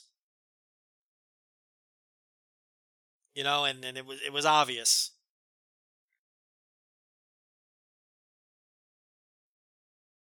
But, you know, the closing stretch, they hit the J Driller on not Nick. Was it Nick? No, it was Matt. They hit the J Driller on Matt. Jay Briscoe is the J Driller. They set him up for their guillotine finish. But Matt used a victory roll and scored the fall. Hot match. Great match. 4 stars plus. Full Lanza rec. Go watch it. I didn't love the lethal Chuck Taylor match, though. Chucky T, I should say. The rest of the show, there's really not much to see. You could skip right to the main event. And Best in the World is this weekend. Will have occurred by the time a lot of you listen to this. And hopefully we can review that for you on the Flagship next week. MLW Fusion this past week opened up with Trey Miguel. Hey, we just talked about in the opening segment of this show, young indie wrestlers, talented indie wrestlers who are primed to step up and become stars. Maybe Trey Miguel's another one. But clearly at this point, doesn't have the star power. Against Danny Santiago, who is the fella who came out in the gi, who got, choked out by Simon Gotch about a month ago on this show. Well, Santiago had some bad luck again as he was attacked by Teddy Hart. And Teddy Hart decided, I'm wrestling Trey Miguel. Okay. Miguel got more offense than you would think here. Hart wins it with a Canadian Destroyer off the top rope. I am the world's final and only Canadian Destroyer defender. I love the Canadian Destroyer. And if you're going to do that fucking thing off the top rope, you score even more points with me. So Teddy Hart is still a maniac. They go to Teddy Hart in the back. And he says, I pray that MLW has the balls to keep booking me. I hope they can handle the heat from the back. Because people don't like me. I love how Teddy cuts his promos using, like kayfabe vernacular. He just doesn't give a shit. And then they air it too. I mean, that could be Teddy Hart's gimmick. He's just like, guy who uses insider lingo on TV. So the camera pans over and ACH is kind of like looking at him and chuckling, like, listen to this goof. So Hart steps up to him. Asks him if he has a problem. ACH is like, calm down, dude. I don't have a problem with you.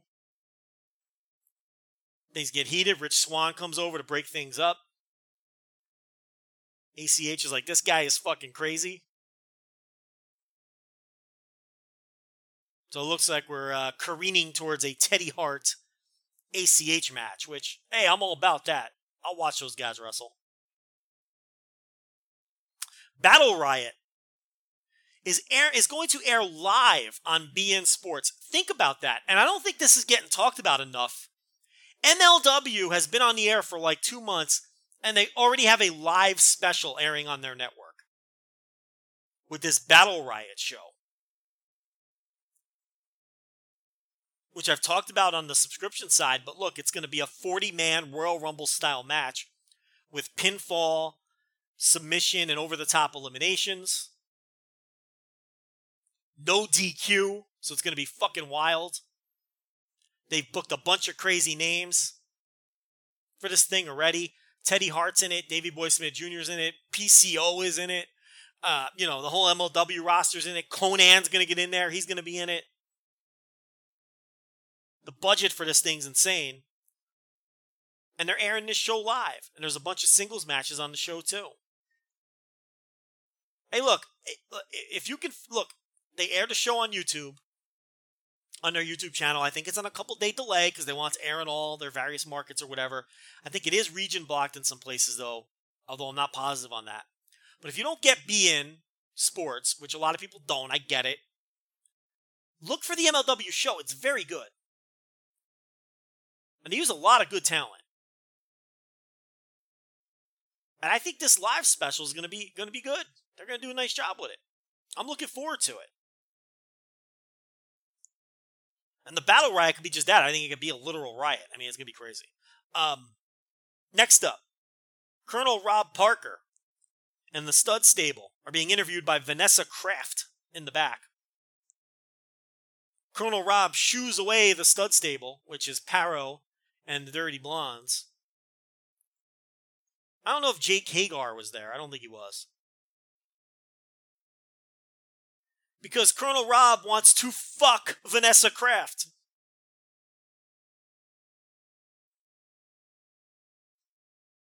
He's like, hey, Vanessa, I invited you out for coffee some weeks ago. Why don't we go have that cup of coffee now? And he just, like, grabs her and takes off with the interview girl.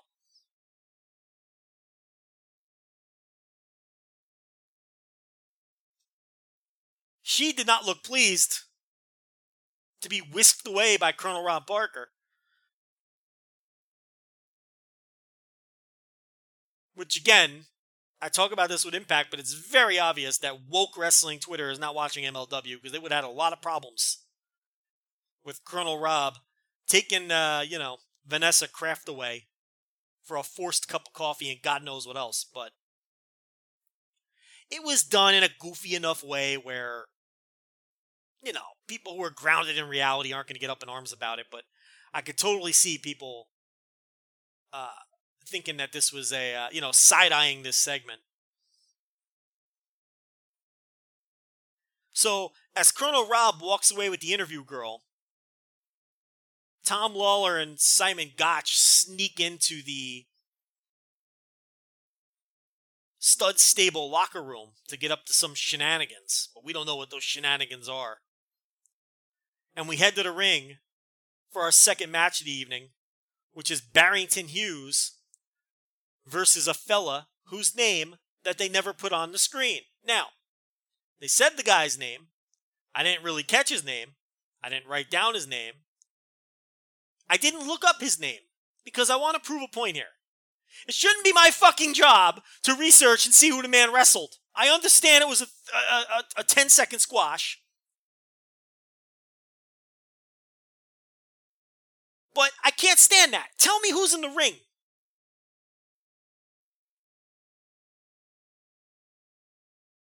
I have no interest in Barrington Hughes. I was told by people, I was told by the MLW office, give Barrington Hughes some time. You'll see why, we're featuring this guy, why we're going to push him, why we like him. I said, okay.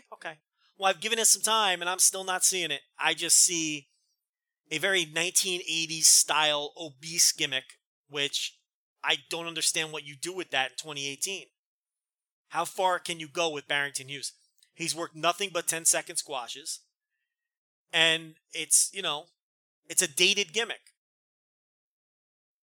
He's an obese guy who wins with a splash. I mean, what do you do with that in this day and age? Especially on a roster like this, full of these work ratey guys who are out there having work rate matches. What do you do with a Barrington Hughes? I don't know. But we'll see. Maybe he wins the Battle Riot.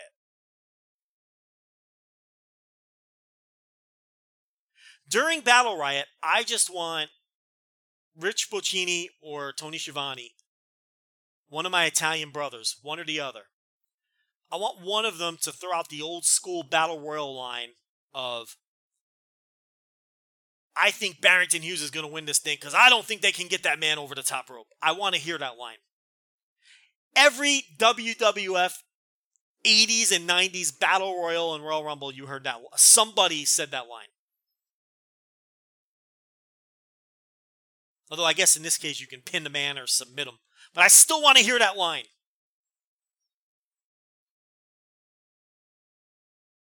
So we go back to the back, which in this case was like a hotel hallway this week. And Colonel Rob Parker is back from his coffee date with Vanessa Kraft. And Team Lawler lets him know that they left him a gift in the locker room. And Colonel Rob's excited. He's like, oh, a gift. Everybody likes a gift, right? So he heads into the locker room. And he says, what is this now? There's duty in my hat. There's duty. His words, not mine.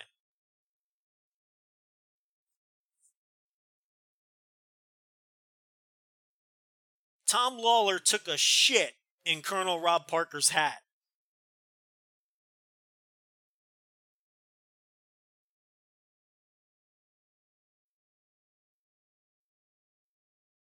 I don't know what else to add to that. This is MLW Fusion, where we shit in hats.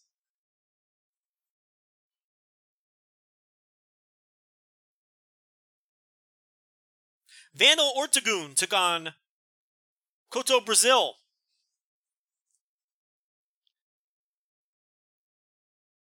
Two preliminary guys. Brazil, of course, though, we've talked about many times on the reviews. It appears as though at some point they're going to push him. And that push begins now. He gets a big win, his first win, over Ortegun. He won it with some wacky sliced bread variation. Vandal Ortegun, of course, is a Turkish wrestler who was an alternate in the Cruiserweight Classic, for a little trivia. And I like Brazil. You may know him as Snoop Strikes. He does a nice job. A lot of charisma. And the crowd there, which is very similar to an Impact Zone, well, an old school Impact Zone crowd, or a current Full Sail crowd, you're starting to recognize the faces. It's regulars.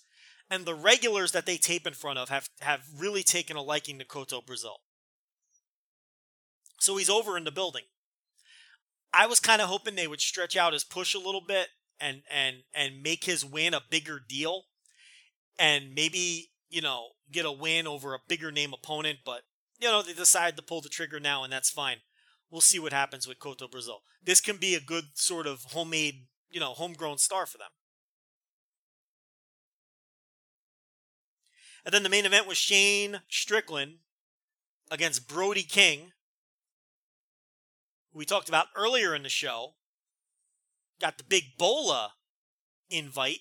He's a guy who's breaking through Brody King in a lot of different places.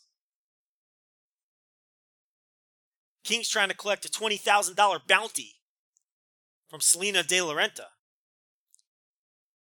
But he came up short. It was a good match. Not a great match, a good match. King tried to use the old Marty Scurll powder to the face, but Strickland kicked it back into his face. And then scored the fall. So King doesn't collect the bounty. I don't know where he goes from here. But De La Renta has moved on. As Low-Ki attacks Strickland from behind almost immediately in the Hitman gear. And it appears as though Low-Ki is now being represented by De La Renta. So we'll see about that. De La Renta obsessed with not just taking Shane Strickland's title, but destroying the man. So a pretty good MLW. Not the best, not their best showing, but not their worst either. It was an okay show. They advanced some storylines. There was some goofiness. There was a debut of Teddy Hart. Main event was pretty good. Look, this is a decent week-to-week show, and it's well worth your time. It's an easy watch. It's a light hour. And you usually get a pretty decent main event.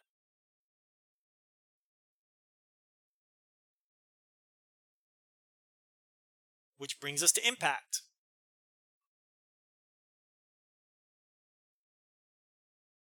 We open up LAX. They got their big title shot that Eddie Kingston earned them against DJZ and Andrew Everett. This match got plenty of time. It cut through the first commercial break. Here's what I don't understand, though. This was a tag team title match, right? And they're hyping up the main event as Ohio versus everything against Phantasma and Pentagon Jr. Why would that tag team match be the main event, but the tag team title match is the opener? That bothered me. Maybe it shouldn't, but it bothered me.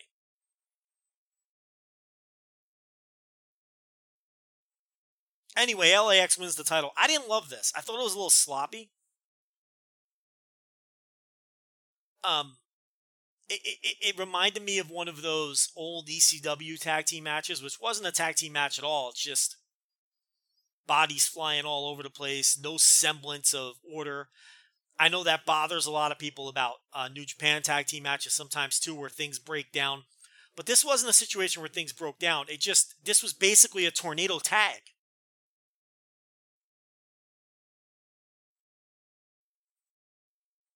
I mean, I didn't hate it or anything. I just thought it was a little sloppy.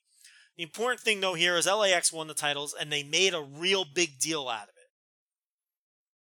A lot of times with Impact, someone will win a match or someone will win a title, and they cut away quickly, go to commercial, go to Matthews and Callis, and it doesn't have a chance to sink in.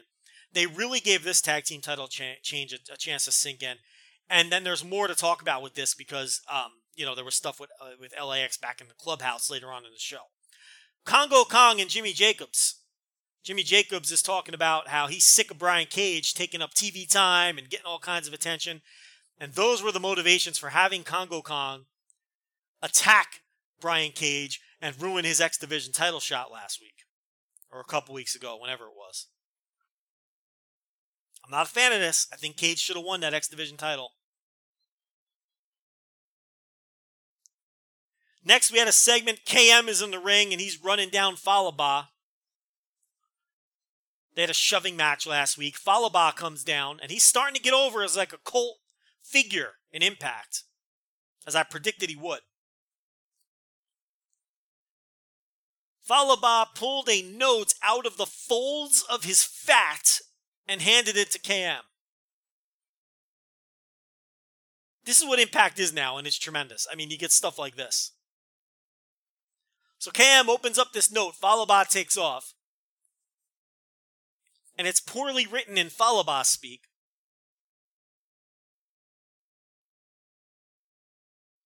I put clips of it on the Patreon lens as I belch into the mic.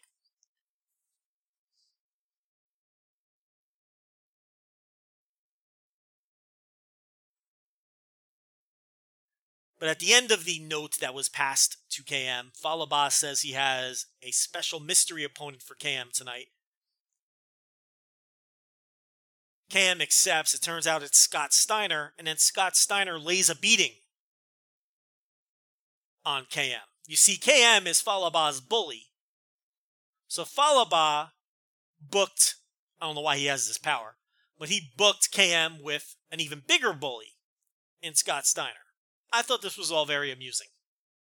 I enjoyed this.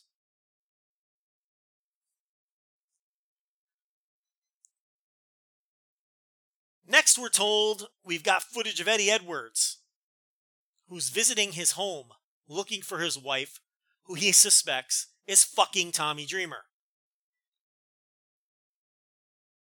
So the camera crew's already there. We see Eddie Edwards pulling into his driveway in his Escalade. He's running over garbage cans. This is all so ridiculous. There's spooky music playing in the back. So he goes up to his front door and he's like banging on the door. Why doesn't he have a key? This is his house. So he's banging on the door going, Alicia, let me in. He's calling her on the phone. Dude, it's your house. Just take out the key and walk in. So Eddie Edwards has to break into his own house, which was absurd. So he gets into the house, and I almost fucking lost it. He immediately makes a beeline to the kitchen, opens up the refrigerator, and takes a swig of what looked to be like some kind of orange juice. Which I thought was great. Because this man is in the middle of a blind rage. He thinks his wife is fucking Tommy Dreamer. He can't get Sammy. He wants to murder Sammy Callahan. Literally murder him. And can't get him off his mind. He has to break into his own house because he doesn't have a key. And the first thing he does is he makes a beeline for the kitchen, pulls open the fridge and takes a swig right out of the carton of some orange juice, which is exactly what any of us would have done as well. Because what's the first thing you do when you walk into your house? You go into the refrigerator, you open up whatever is available, and you take a swig. It doesn't matter if you think your wife is fucking Tommy Dreamer. It doesn't matter if you want to literally murder Sami Callihan. It doesn't matter if you're on the edge of sanity. The first thing you do when you walk in your house is you take a swig out of the orange juice container.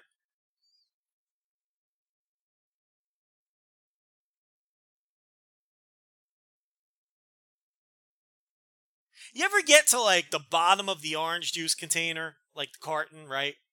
And you take a swig and you're like, man, there's only like one swig left.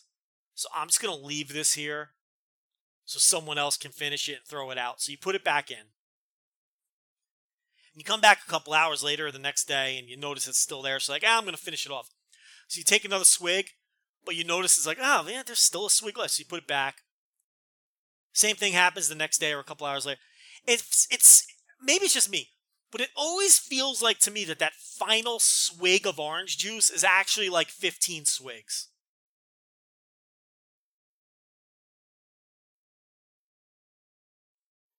You're like, fuck, does this thing ever end? It feels like there's nothing in here, But like you could do that, like it feels like for like a week, 2 weeks straight before it's finally empty, before you're finally, you got the thing up above your head and you're like, you're tipping, you're shaking it to get that last, drip at it.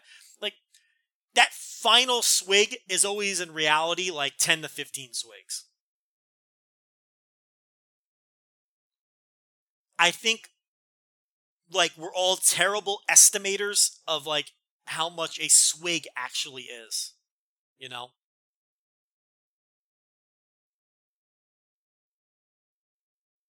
Like you ever get to like a milk cart, like a gallon of milk, like I could chug the rest of that, and then like you realize it's like not a chance. You're like, oh my god, this is like 3 or 4 chugs. I thought this looked like 1 chug. I think we're very bad at eyeballing that. Like as a society. So anyway, now Eddie Edwards, and now he's in the house is empty, by the way. So I think the implication is that Alicia moved out and took everything with her. What a fucking savage, right? There's no furniture. The only thing she left behind was that carton of orange juice. And I'm going to tell you why she left it behind. She shook it a little and she thought there was only a swig. She's like, I'm not taking it. There's only a swig left. She fell for it too. But the house is empty. The only thing left was that fucking orange juice. So Edwards is, again, he's kicking down doors, which I don't understand why he doesn't have keys to his own house. He's kicking down doors inside the house, which I don't understand why he doesn't have the keys to the locks to the doors in the house. He's breaking whatever scant furniture has been left behind. And he comes across a mirror. And he's staring in this mirror. And his reflection turns into Sami Callihan. Not the Ultimate Warrior, but Sami Callihan. Who he's already defeated. But remember, he wants to murder him. Sami Callihan is so over Eddie Edwards that he's already moved on to a feud with Pentagon Jr. But Eddie Edwards is still obsessed with Sami Callihan to the point that that's what he sees when he looks in the mirror. So, of course, Eddie breaks the mirror, which means, he's destined to 7 years of bad luck. And then he's sobbing into a broken shard of mirror.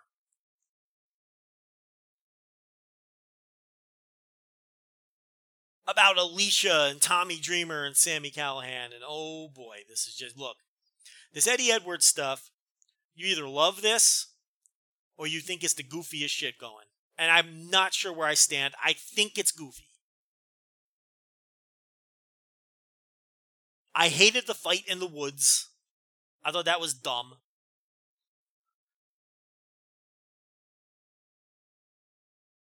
But I'm not sure how I feel about Eddie Edwards' home invasion of his own home. I'm not sure where I stand on this one. Because taking a swig of that orange juice was just, I don't know. That was just such tremendous storytelling that I'm not sure I can bash it. Because as soon as I finish this show, I'm going to get up and go take a swig of orange juice out of my fridge. I mean, that's just what you do. Why would you change that behavior just because you're breaking into your own house because you think your wife is fucking Tommy Dreamer in said house? You're not. You're still going to swig the orange juice.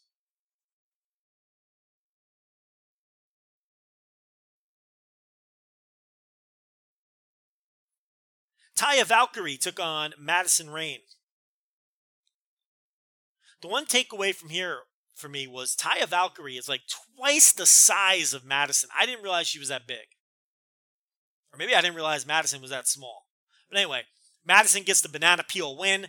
That's how she's been beating people. She beat Tessa Blanchard the same way. She cut a promo after the match saying, hey, look, very similar to the Jay Lethal promo on the ROH show, in fact. She said, hey, look, I want a title shot. Management said I had to win matches. I'm winning matches. Where's my gold? So she's gunning for a title shot. We go to the LAX Clubhouse. You know these are my favorite segments. King was right. They won the titles. So LAX, they're celebrating with the gold. Diamante is now coming around. Remember, she was skeptical of Eddie Kingston, but now she's like, hey, you delivered the gold. So they're celebrating. They're drinking. They throw these great little things in these. Eddie, Kingston's got the phone out. He brings Santana over. He's like, hey, let's take some selfies for those white girls you mess with for the gram.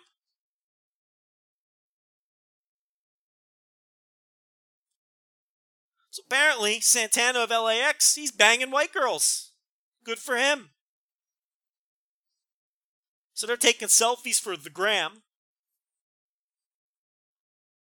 With the titles, trying to impress the white girls. Hey, look, these are Eddie Kingston's words, not mine. So, I hear the sirens of the woke police. You're getting on the wrong guy. I just review the shows.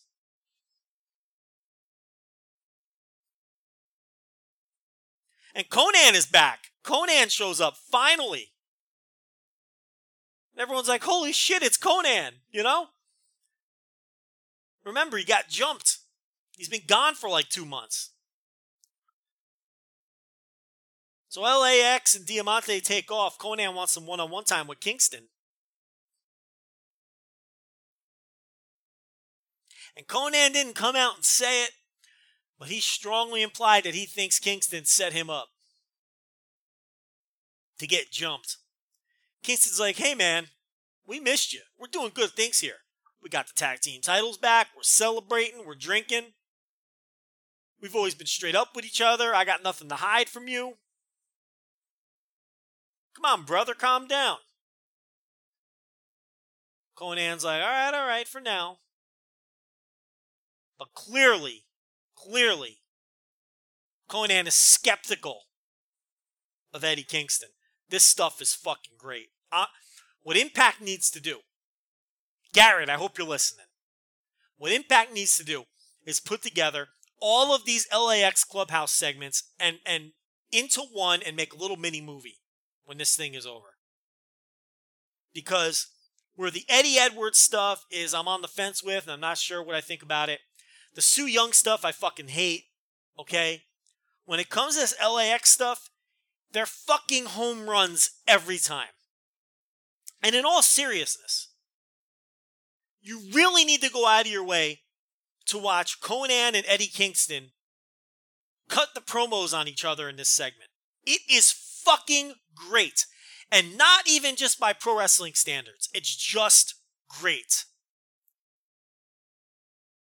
This little scene that they shot between the two of them would fit right in any gritty Brian De Palma movie these guys are just, Conan and Eddie Kingston are just great. And that's why I think that these LAX segments, these clubhouse segments work for me, where, like the Sue Young stuff, I can't deal with the supernatural bullshit. The Eddie Edwards stuff, his acting is just so over the top. The Eddie Edwards stuff is almost so bad that it's good. The LAX stuff is good because it's good.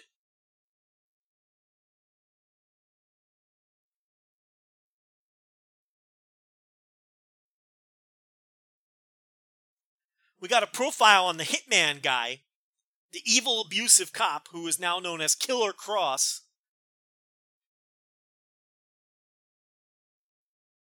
So I guess soon we'll see him in action,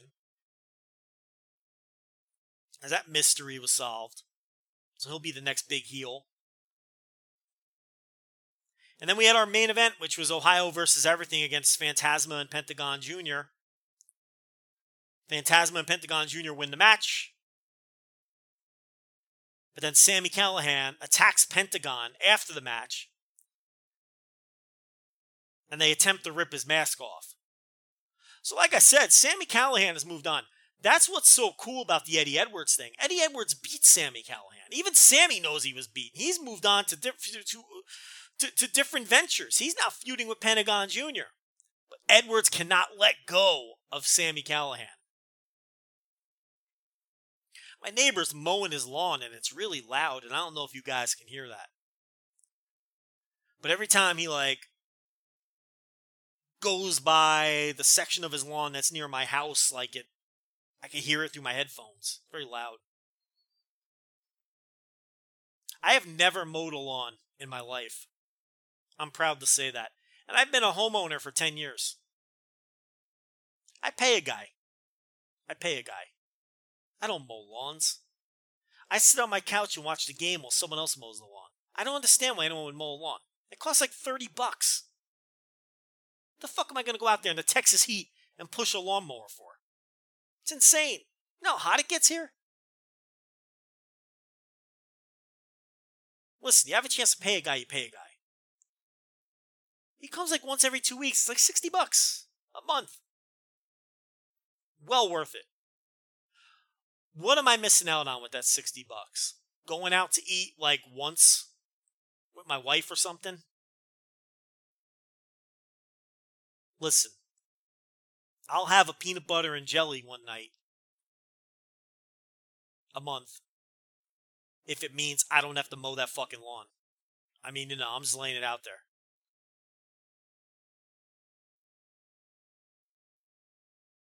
I'll give up, a trip to Applebee's, and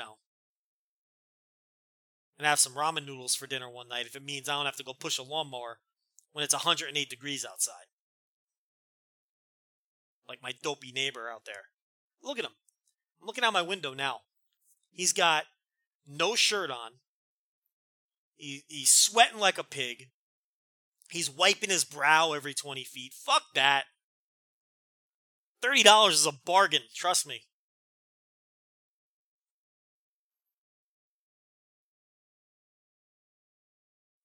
Anyway, that's the flagship this week. I got nothing left. I know I was looking for extra topics on Twitter right before I hit the record button. Why don't we do that? Why don't I see what people wanted me to talk about? Let's check it out.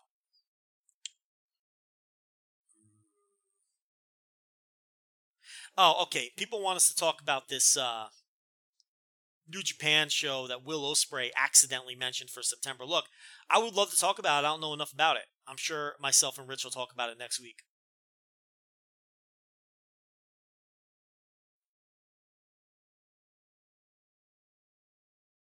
That seems to be the most popular topic that people wanted us to get into. Look, at the time of this recording, I don't know enough about it. I know what everybody else knows. Will Ospreay spilled the beans on a New Japan show that's supposedly happening in September and supposedly happening in LA. Dave Meltzer claims that's not in LA, but didn't give a location. So, I don't know. Maybe next week we'll know more.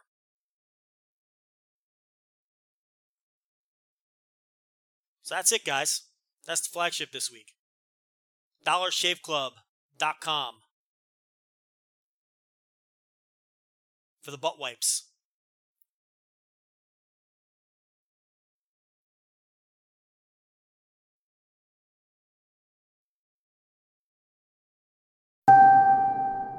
Right now, Sprint has a great deal. Double the fun. Buy the latest iPhone and get an iPhone XR on us. All you need is approved credit and 24-month installment billing. No trade-in required. Visit a Sprint store, sprint.com, or call 800-SPRINT-1 today. iPhone XR 64GB, $31.25 a month. Second phone $0 after $31.25 a month. Credit apply within 2 bills. Requires 2 new lines of service. If cancel early, remaining balance due. Coverage and offer not available everywhere. $30 activation fee. Restrictions apply. Tax to its head.